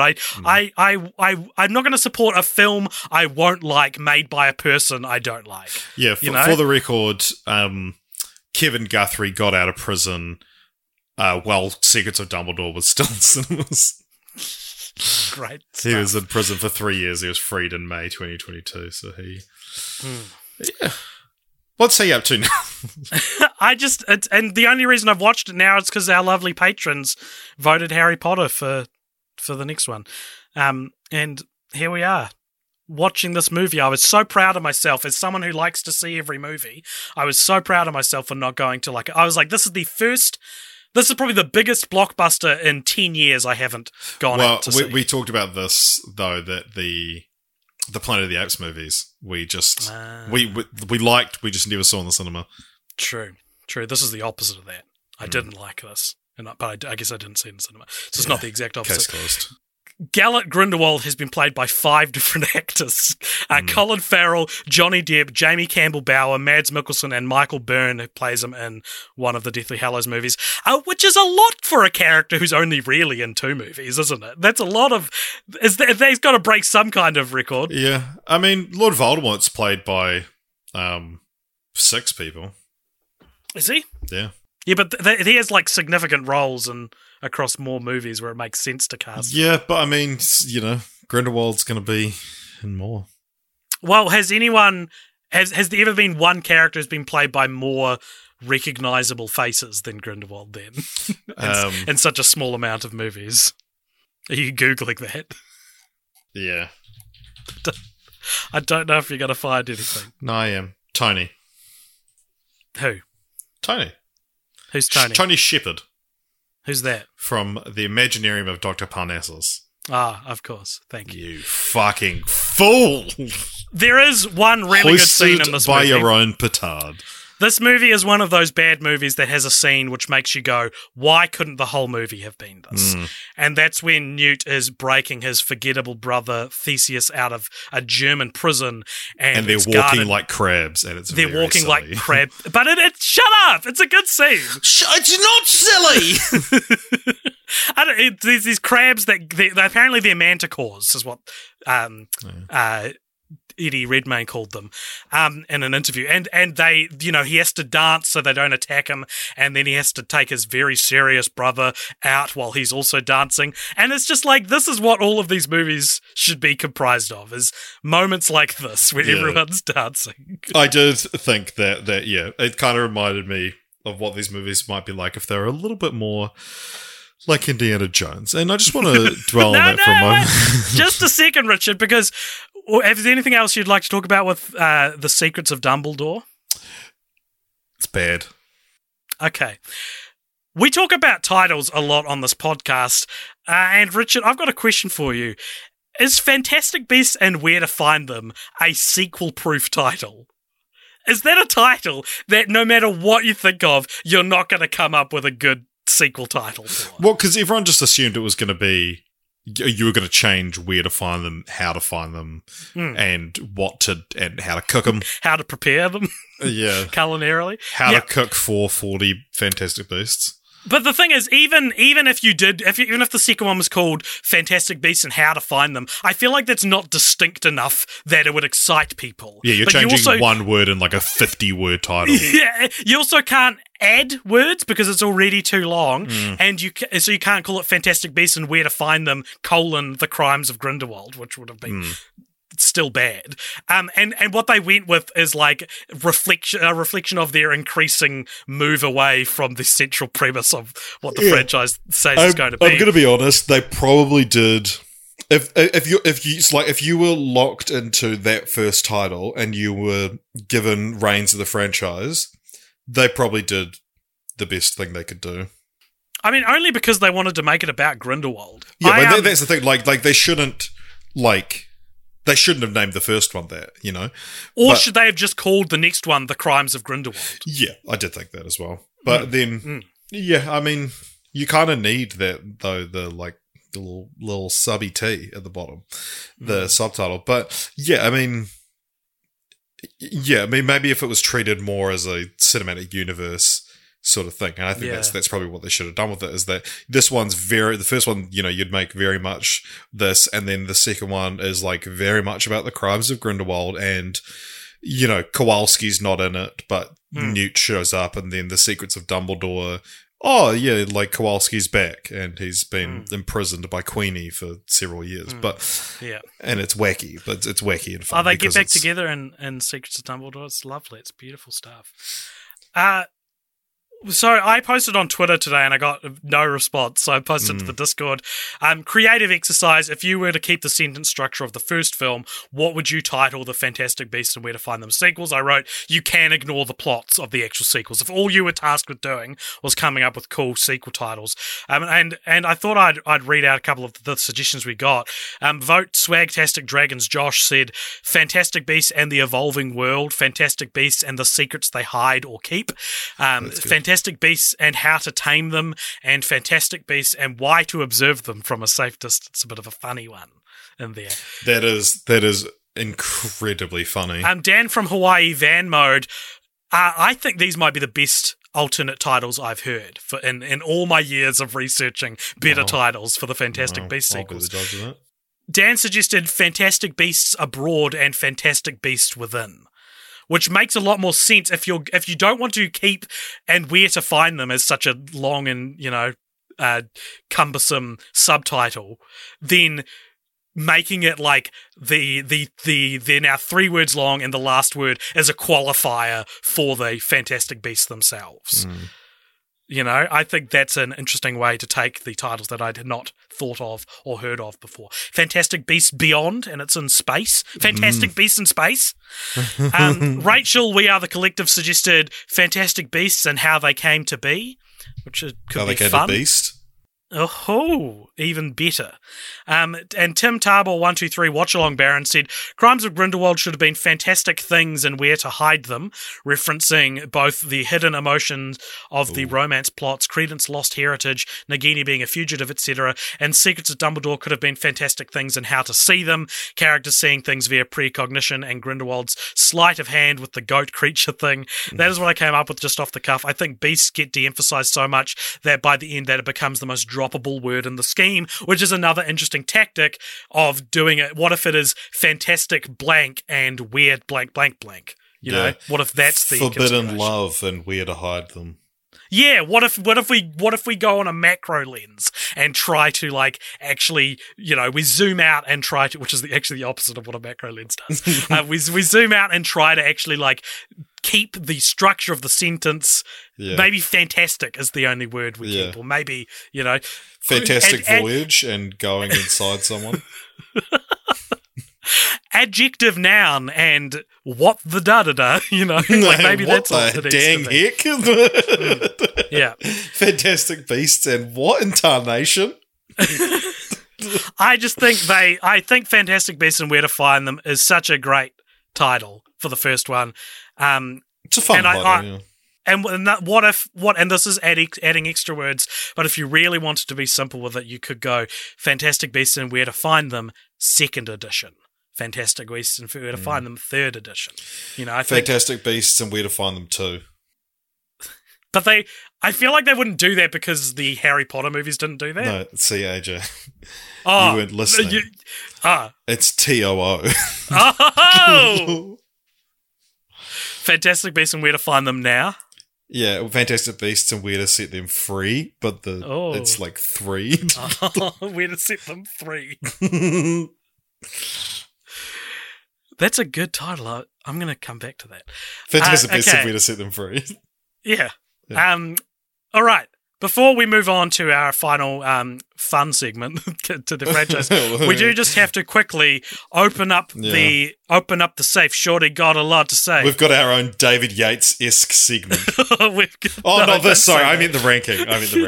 No, this is Meeting of the Elders, where if you go over to our Patreon, patreon.com/cultpopture, and you sign up to our Cult Elders tier, we actually ask your thoughts on the franchise of the fortnight, and we've got some fun people to talk about their fun opinions for Fantastic Beasts and Where to Find Them.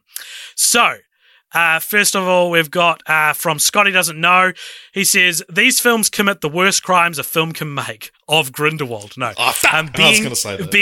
Being completely uninteresting. You can tell the cast are trying hard, but there's no meat in this sandwich. It's just plain white bread. Yeah, and that's the thing. It's... the build-up going into this, it was, and, all these actors would have been so excited to join J.K. Rowling's Wizarding World, and it's they're trying with it hard, and you watch the first movie, you're like, all right, but it could be, the second movie could make or break it, and then, but I mean, I guess good on them for still trying. Pre from Michigan says, haven't seen the third yet, and if I do, it'll be for Mads only. The first two have some interesting to great parts buried in bland nothingness. Colin Farrell was awesome, plain and simple. Fogler was funny in the heart of the movies. The main character seems to be good representation of neurodiversity, with it just being part of his characterization and not being a plot device or a main drive of the movie. The setting and feel is interesting. Nagini being previously a human I found compelling, even if it doesn't quite seem to fully fit with the Nagini in the books. Also, the type of curse she adds to the world building of the wizarding world. I think he's saying they like that. Jude Law's young Dumbledore is good casting. However, Dumbledore dresses how Dumbledore dresses looks cool, but it flies in the face of style knowledge of Dumbledore and wizards in general Harry Potter days. Somehow wizards completely lost all concept of how muggles dress, apparently, in the time gap between the two series. Because he's wearing a nice three-piece suit kind of thing in these movies, but he was wearing granddad jammies and the other ones. I like the idea of Grindelwald not wanting wizards to hide, but to come forward and guide/lead, but I feel like he kind of just becomes another Voldemort ideology. I totally agree. They could have done a better job of showing him as a charismatic character that you could believe Dumbledore fell in love with before realizing he's gone too far and being more evil than ambitious for a better world. That's a good, Mads thing versus Johnny Depp thing, I would say. Johnny Depp, you have a comic booky sort of cartoonish looking villain, and it's he's just evil. Maybe if we had flashbacks or he's cursed to look like that, but Mads Mikkelsen, just handsome guy with a blonde streak in his hair, you could be oh, this dude's charismatic. And I think that should be, because Voldemort is the Dark Lord, and it would be so much more interesting to have this charismatic cult leader. And so you actually have a difference between Voldemort and Grindelwald. Well, I mean, it's the greatest indictment on the series that halfway through Secrets of Dumbledore, I was like, have we not fucking seen this before? I've already seen, an evil wizard vying for political power. Yeah. This is the problem the 2016 election. Or every presidential election for the last 200 years. But it's the same thing again. And dark days ahead, we've all got to bandy together because there's an evil wizard. It's this was done better in Harry Potter. So why even do the similar thing here? Yeah. Pre also says, Clarence is just a mess of a character who should have made it past the first movie. I have no idea who Clarence is. I don't know who's Clarence. I believe they're probably talking about Credence. Okay. Alrighty. Cheese says, Fantastic Beasts, only watched the first one, which I like. I think the lead is great, as well as his muggle friend. The beasts are very cool. I've never watched the second, as I heard it was terrible, and one of the good witches becomes a fascist or something. Pirated the third, but have yet to watch it, and will only do so for Mads Mikkelsen. I love good that stuff. Review. The beasts are very cool. Very cool beasts, and where to find them. Vince Scamander says, I remember the build-up to Fantastic Beasts was just meh for me. I didn't have that attachment to the franchise anymore and just saw this as a way to milk the series. I liked the first film enough and enjoyed Colin Farrell as the main bad, but the second he became Johnny Depp and a very deep choice of character design, my interest died. I used a gift card to see Crimes of Grindelwald in theaters, and God, what was that a waste? Why the fuck is Newt trying to fight Wizard Hitler? Hey look, it's Dumbledore. Hey look, it's Nicholas Flamel. Hey look, did you see the Philosopher's Stone? Quick, get another shot of it. Have zero interest in seeing Secrets of Dumbledore. I didn't even watch the Harry Potter reunion on HBO Max. This franchise will stay in my childhood memories as a reminder that not everything needs to keep going. And also, fuck J.K. Rowling. This is interesting. Yeah, there's something we didn't actually talk about because you're so far up Newt Scamander's butt. But, I do... why is Newt, still in these films? No, that's to me... It's the film should be about Newt. Grindelwald's the problem. Yeah. The film should be about Newt. Even more so, the fact that Kowalski is just, goes on an adventure with... But, I was so conflicted because, they go to Hogwarts and he like gets some fucking cockroach clusters from some Slytherin kids. And I'm like, and I genuinely had this moment, I'm like, is him being at Hogwarts the worst thing I've seen in this franchise or the best? Like, I genuinely can't tell. Like, I was like, do I want to just see, like, you know, because that's what you do with the sequel, right? Is like, the magical world comes to him and he's like, what's going on? Sequel, you take him to the magical world. And, you know, like, that's what they did with Thor: The Dark World, and that worked.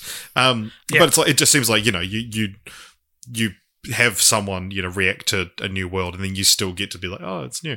But yeah, I also thought that when they out Grindelwald as enchanting the dead Chillin to get it to bow to him, and then they get the real Chillin and it bows to Dumbledore, I was like, that's such a lame decision to have the Chillin bow to Dumbledore because because like, first of all, like, not only is it expected, but like, it shouldn't bow to Dumbledore. He's not pure of heart. That's what makes him a completely interesting character.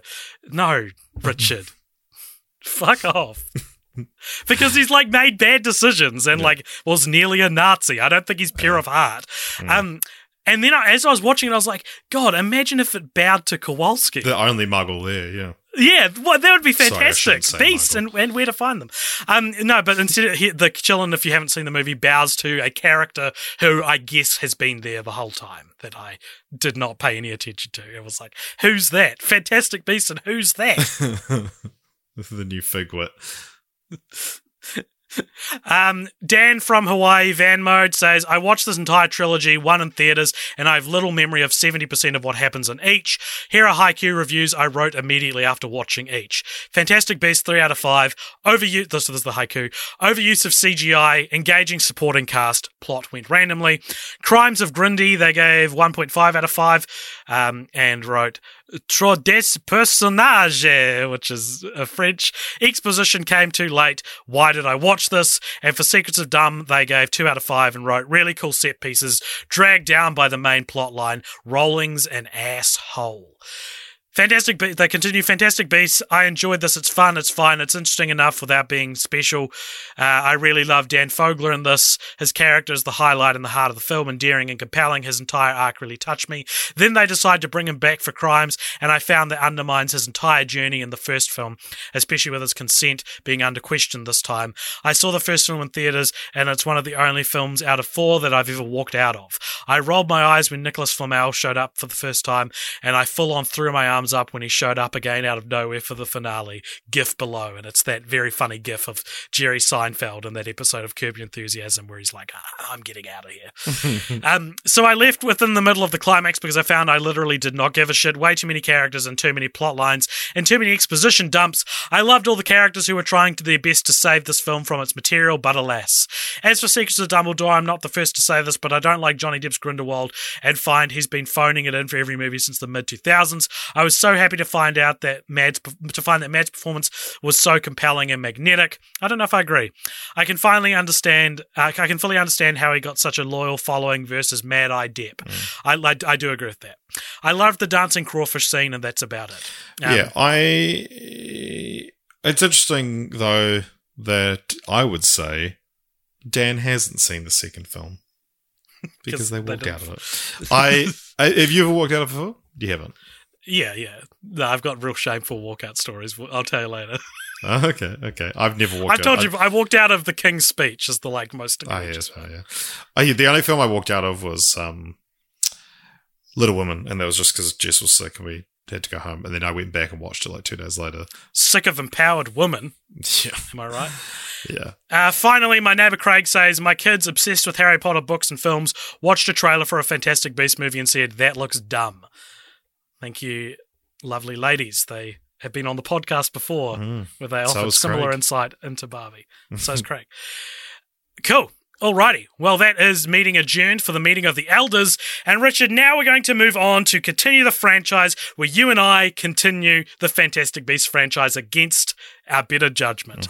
So outside of all the Wizarding World follow-ups that we discussed last week, while it was initially pitched as at least a trilogy, in 2016 Rowling announced that there would be 5 Fantastic Beasts films taking us through to 1945 canonically, not in real life. It's not going back in time. With Yates also revealing that same year that he would be directing all 5 films. Hurrah. Stating, I love making films and I've got a great team, all of whom are like family.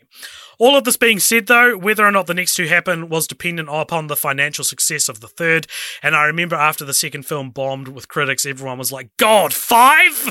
You know, Yeah, everyone's like, are you serious?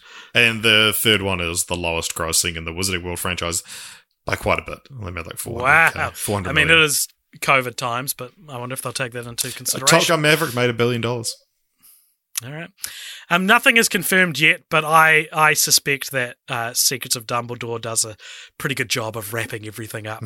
I would be surprised if we got a 4th one announced, to be honest. Apparently nothing's been written yet, nothing's gone ahead. So I reckon this could be it. I reckon we'll definitely see more Wizarding World films, but... Yeah. In terms of the future, though, we have already had some hints into the fate of Newt Scamander. Did you know this?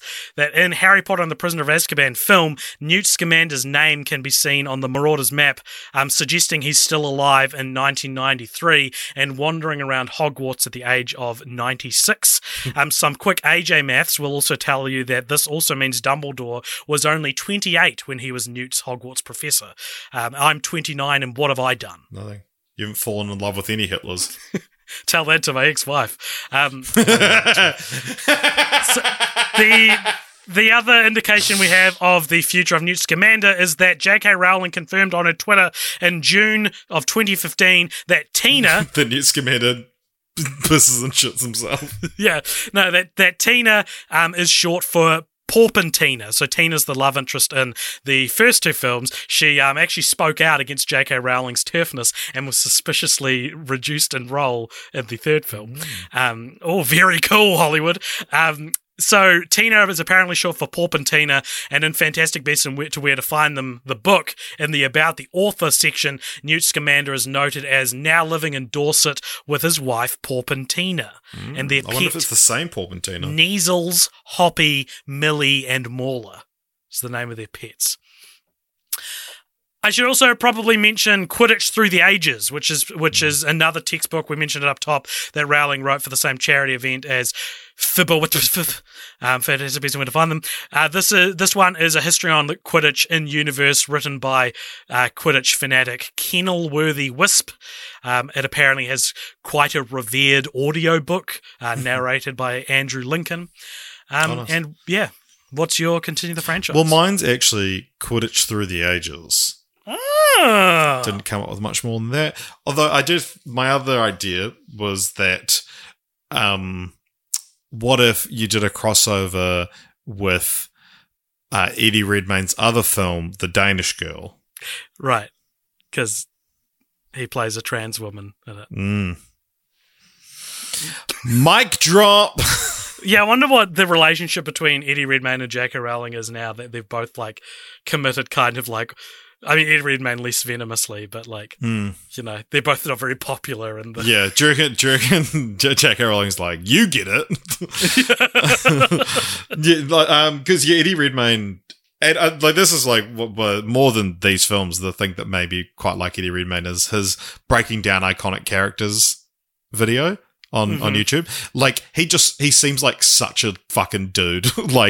You'd just love to hang out with him. But he talks about The Danish Girl, and he talks about it as I probably wouldn't do this role now. It was just sort of as we started to have those discussions, and I don't look back on it that fondly, you know?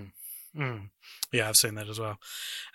What do you think a Quidditch Through the Ages movie would look like? Would it be like a I think it would sports cover movie, no, it would cover the history of Grindelwald. Quidditch Through the Ages, the return of Voldemort. That's so funny. That's the thing. The first one would be an underdog story of the person who created Quidditch or something. Or they all went on to win the first Quidditch World Cup, and then the second one would be about the assassination of Wizard Archduke Franz Ferdinand. I gotta say, I think Quidditch, as we discussed before, is such a poorly designed sport that I actually don't want it to be expanded on at all through the ages. Maybe we can see a version of Quidditch from like the 1800s that made more sense or something like that. Right, yeah. Yeah. All right, well, my contender franchise, Richard, as we talked about last week and as we've dropped a couple of hints to earlier in the episode, and as we've discussed before multiple times across Cole Popshire, I passionately believe that the Fantastic Beasts series should have been inherently episodic in nature, much like Indiana Jones. And the Order of Elysium.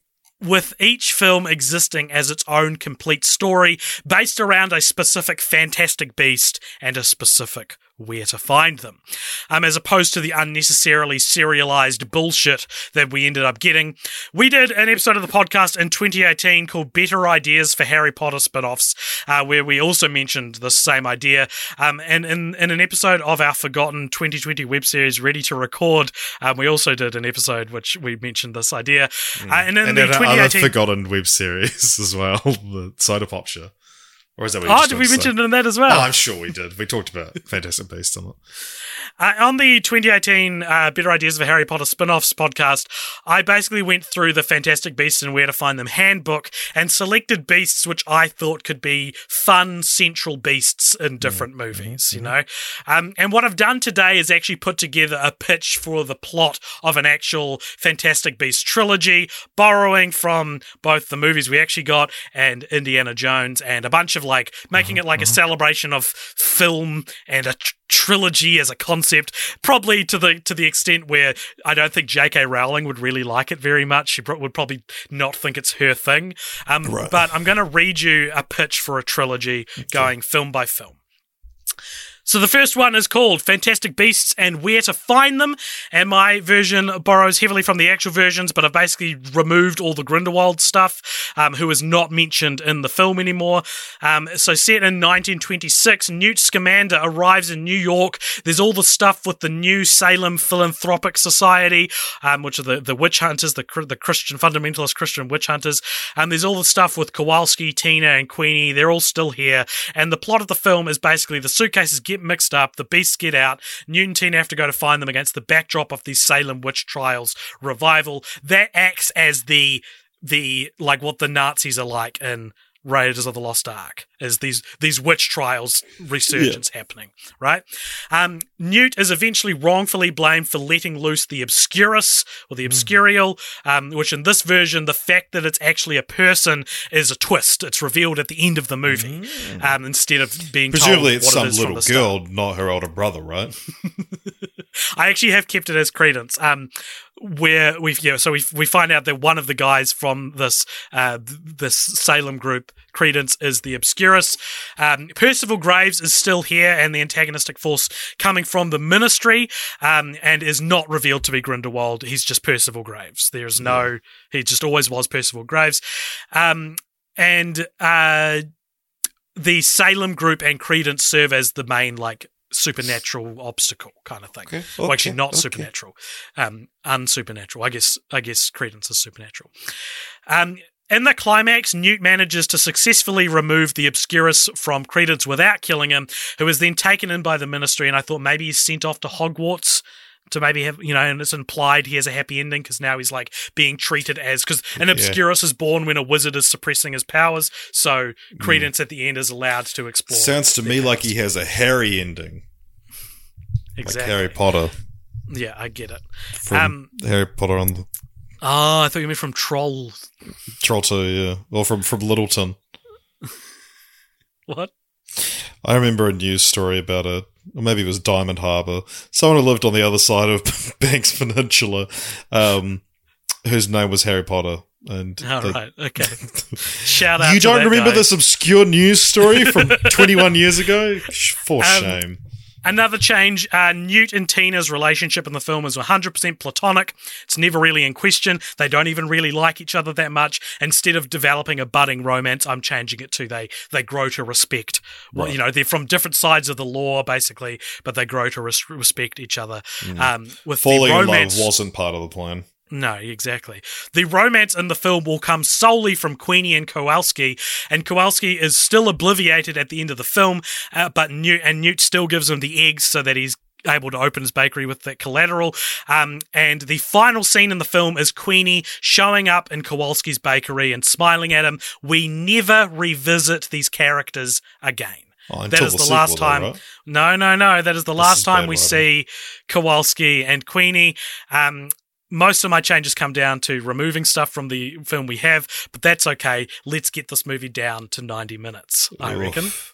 2 hours, 12 minutes. Now you're speaking my language I'm putting down, what you're picking up. Yeah. All right. Fantastic Beasts and Where They Come From is our second film. This is very much the Ace Ventura When Nature Calls to the first film, because while the original saw the Fantastic Beasts... Because he crawls out of a niffler's butt. No, when the original saw Fantastic Beasts in an urban setting. This one features Newt visiting the wild realms of the beasts themselves. Set in 1924, which you may note makes this film actually a prequel. And you're doing the Indiana Jones thing. A nod to Indiana Jones and the Temple of Doom, though it's never brought up beyond the year being shown.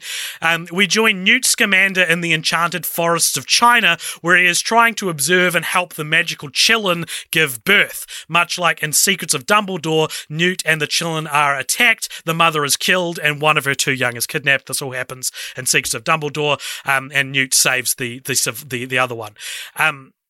After learning that the young Qilin has been kidnapped by an evil witch intending on using its divination powers to make her the head of the International Confederation of Wizards, so it's still what Grindelwald does, I'm just not making it a Grindelwald anymore, Newt is forced to turn to his older sister for help.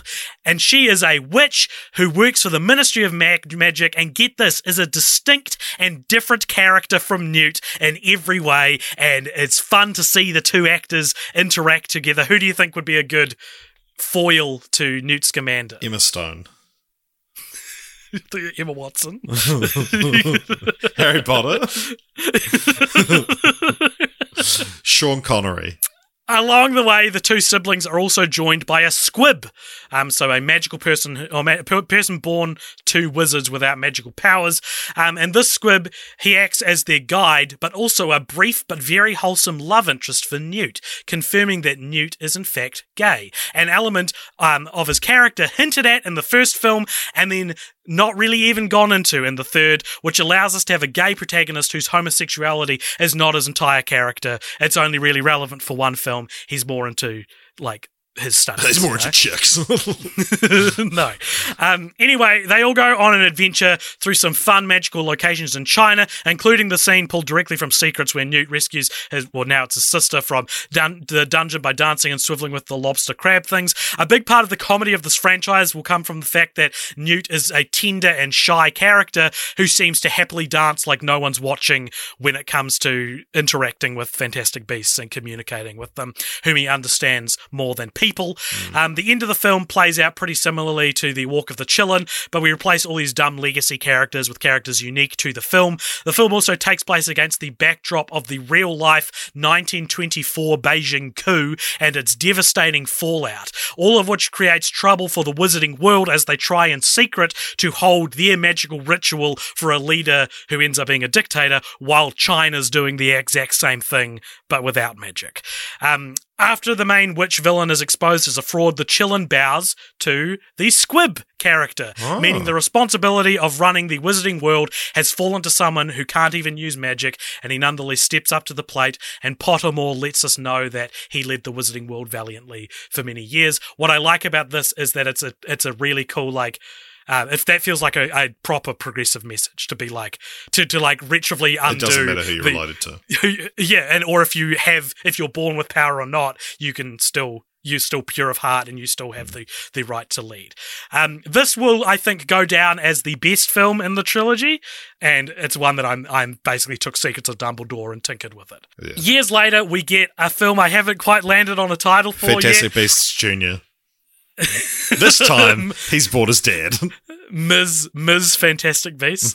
I'm thinking something along the lines of Fantastic Beasts and Where They Lead Us, or Fantastic Beasts and Where We Follow Them, or Fantastic Beasts and Where They Go. What did you say before I quite liked? Where to Set Them Free. Yeah, I like that. Or what about Fantastic Beasts and What They Teach Us? Oh, yeah, very good. I was trying to keep it to Where, but I think if these go beyond 3, then you wouldn't need to keep it to solely Where.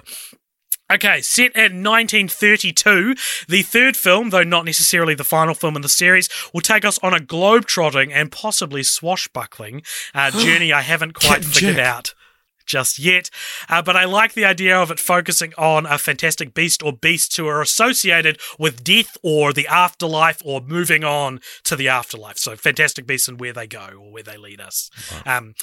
I think this is a really cool place to take the series, especially in what will feel at the time like it's probably the last one they'd make for a few years, capping off a trilogy, and I think that's a cool place to take it.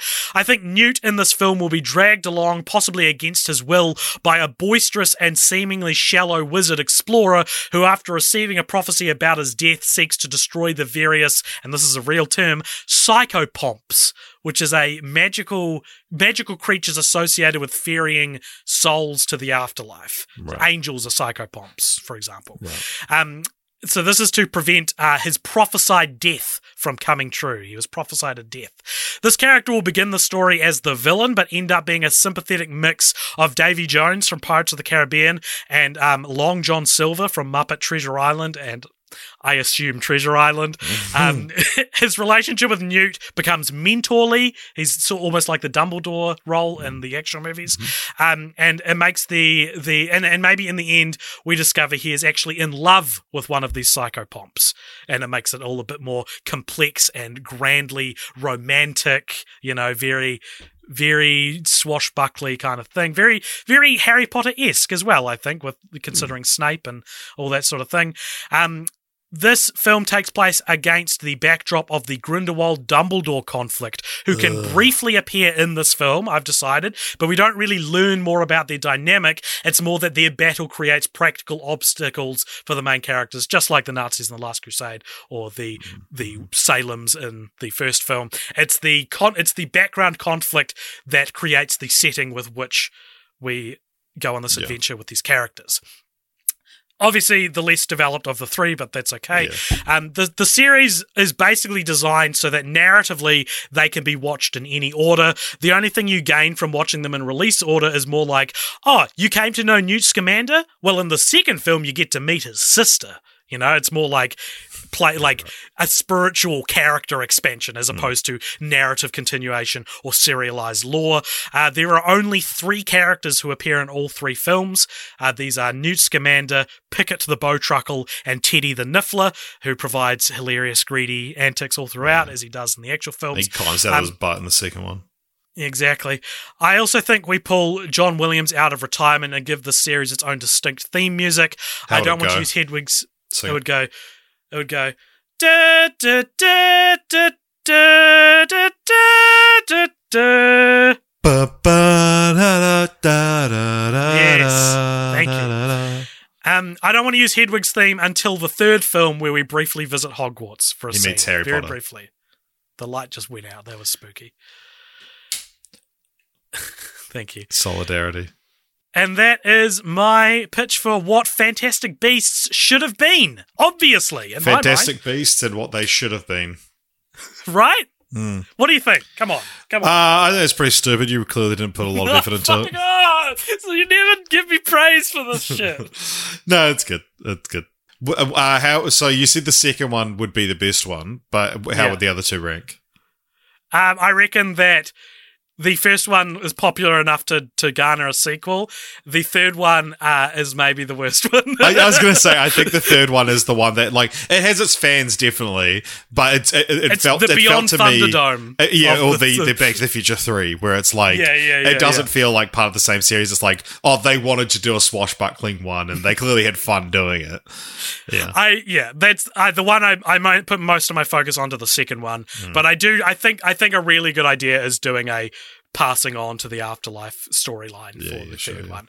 And I do like the idea of a character who is compelled to prevent this from happening to him, but also is actually in love with like a banshee or something. I think that we should see Dan Fogler in the third one, though. Just briefly. Just a little cameo. But it's like, it's such a good love story if you never see it again. No, he's running his bakery. They're running past, shooting beams at each other, and he's like, "Whoa, hey, I'm baking here." And then the camera lingers on him for a little bit too long, and then Queenie comes from the back of the counter and goes, "What's wrong, honey?" And then he's like, "Hey, I don't know." And then case closed. Bada bing, bada boom. All right, you've convinced me. Thank you. Rank Debt Franchise. Alrighty, everybody. So if you go to our Letterboxd account over at letterboxd.com/cultpopture, we have got a list of all the franchises that we've ever watched, and we rank them. Now, this puts us in somewhat of a confusing space because I personally believe the ranking of Harry Potter should be affected by however low we rank Fantastic Beasts. I disagree. Let's continue. Okay, so where would you put Fantastic Beasts in off the top of your head? Is it below our midpoint, our Nymphomaniac it constant? Is, yeah. But I don't think films it needs to be that much lower than it to be looking at the ones below it. What's below it? Have you added it, or am I doing it? I thought you would do it. It's probably in the 10 or so below it, I think. What number is 72. Okay, so beneath it we've got GoldenEye, Pirates of the Caribbean, Kiss of the Black Pearl, The Mummy, Twilight, Diary of a Wimpy Kid. I mean, I probably think it's maybe like... It's above Twilight. I reckon it's between Twilight and The Mummy. Yeah, sure. Cool. So you don't think that this should mean that Harry Potter is dragged down at all? Nah. Why not? I don't believe Why it. don't you want to engage with me in this conversation? I don't know. We've had this conversation so many times. I don't know. It's something that you've always felt passionate about that I've never been fully on board with. This tying a weight to a franchise. I just think that because it if it wasn't ranked so much lower, I would feel the same, but I feel like if we're saying what's the best franchise of all time, I'm thinking now with I haven't seen Lightyear yet, but with the addition of Lightyear, it's like that should probably affect our Toy Story ranking, which is number 2. Harry Potter is currently ranked at number 10. Do you think beneath it is Indiana Jones? Do you think that the addition of the Fantastic Beasts series makes it less worth your while than Indiana Jones? No. Okay. Well, I think Indiana Jones it's intrinsically it's a fourth one that drags it down. Okay, Fantastic Beasts is an optional extracurricular activity that's bad. Well, it's not as good. Okay, that's fine. All right, it is ranked at number 76. Lit. Well, Richard, we've come to the point in the show where it's time to decide what we're doing for our next franchise. And this week we went over to the Patreon and we were like, it's roughly our 6-year anniversary. What is it? You explain it. Yeah, so we went over to the Patreon and we were like, it's roughly our 6-year anniversary. And yeah, normally we do a redux around this time, and what that means is that we redo a franchise we've previously covered. In previous years, how have we done this? The first time we did it, we just put a poll up of all the franchises we covered in the first season of our show, so the mid to the end of 2016, and Spider-Man won, and then we did it again, and the Freddy vs. Jason one, and then we opened it up to first and second year, and the Mummy one, not even using anything from the second year. But this year we were like, we're keen to do something different. And we took it to the Discord, the Patreon, said, how do you guys want to do it? And what was decided was that we would put all 7 seasons of the show, including this season, would be 7 different polls. And we would each representing a different Horcrux. yeah, and so we'd have polls open for 12 hours each, and then the winner of each season would then go forward to a grand final. So I'll go through what the options were for the grand final. Okay. So we had it's just loading, but we had Medea won season 1. Jurassic Park won season 2. Cats and Dogs won the next season. High School Musical, The Terminator, Neon Genesis Evangelion, Fantastic Beasts, which we're currently in the middle of doing, and then I also added No Redux as an option. So I would have been so disheartened if No Redux won, even though I'd rather do No Redux than redo Fantastic Beasts for the second week in a row. So, and it's like almost all of these I kind of get. So, like, No Redux is, a vote for a new franchise, but I'll go through in reverse order from what was voted. So, with no votes in the grand final was Terminator, which I fully stand behind. It's like, that one to me is the least reason to vote for. Then, tied for second to last place, we have Cats and Dogs, which, has had a new film since we covered it, so that makes sense. And also No Redux. Sorry for wasting your time. Then, tied again, we have High School Musical. Again, like, we did that episode live. Might be nice to do like an in-studio version of the episode. Evangelion was also tied with something High School that Musical. benefits from... Yeah, benefits from multiple watches, and I think we would probably get something new out of watching it again. And then, in third place, we have Medea. Whew, this got very close to first place. This was winning for quite a while, but it's now... it goes by percentage of total votes. It's 30% behind the next one. Wow.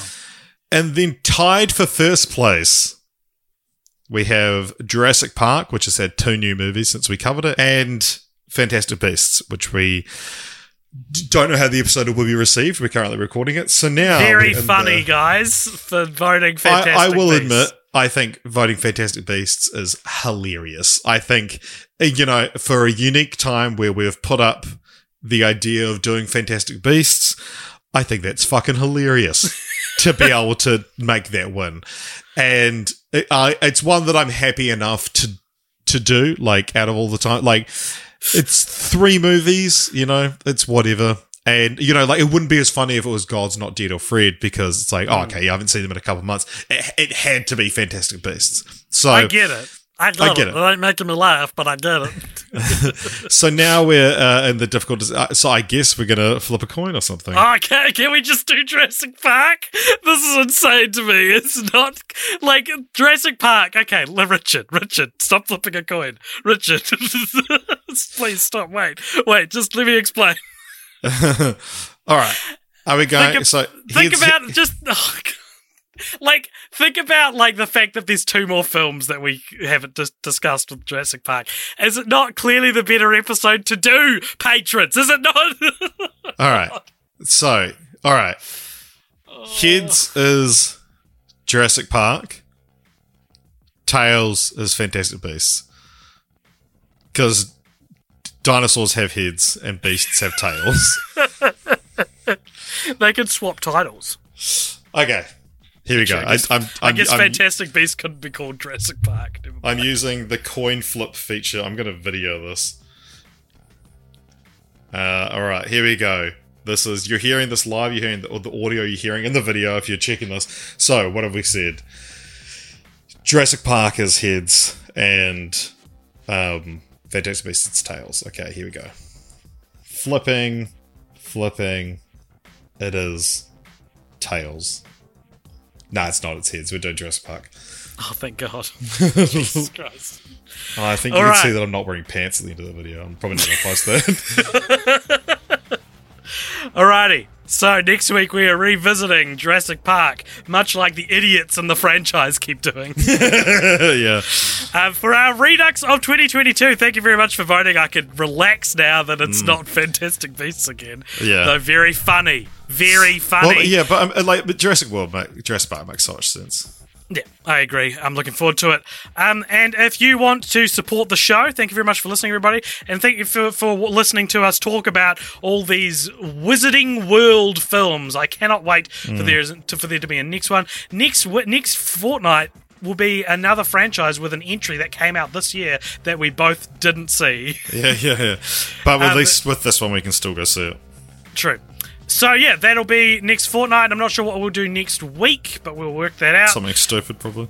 And in the meantime, if you want to support the show, then you can like us and follow us on Twitter and Instagram at CultPopture. You can email us at cultpopturemedia@gmail.com. You can join the Discord, which there is a link to in the show notes, or you can donate if you so choose over at patreon.com/cultpopture.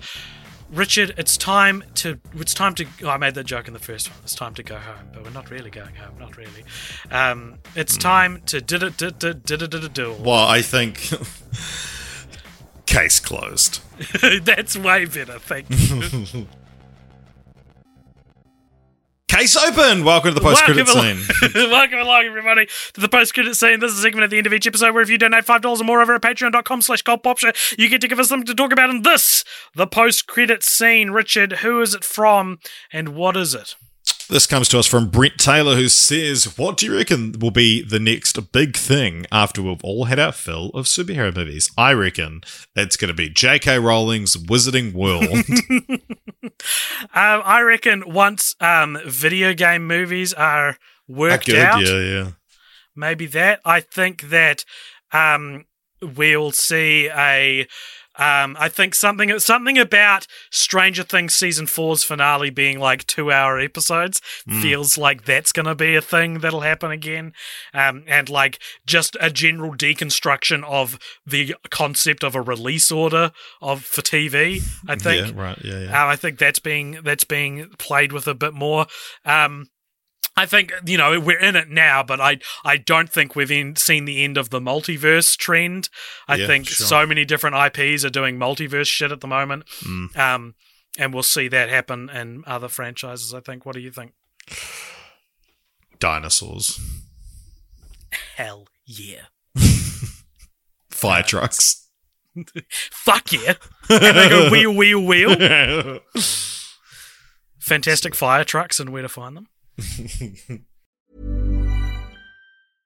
Imagine the softest sheets you've ever felt. Now imagine them getting even softer over time. That's what you'll feel with Boll & Branch's organic cotton sheets. In a recent customer survey, 96% replied that Boll & Branch sheets get softer with every wash. Start getting your best night's sleep in these sheets that get softer and softer for years to come. Try their sheets with a 30-night guarantee. Plus, get 15% off your first order at bollandbranch.com. Code BUTTERY. Exclusions apply. See site for details.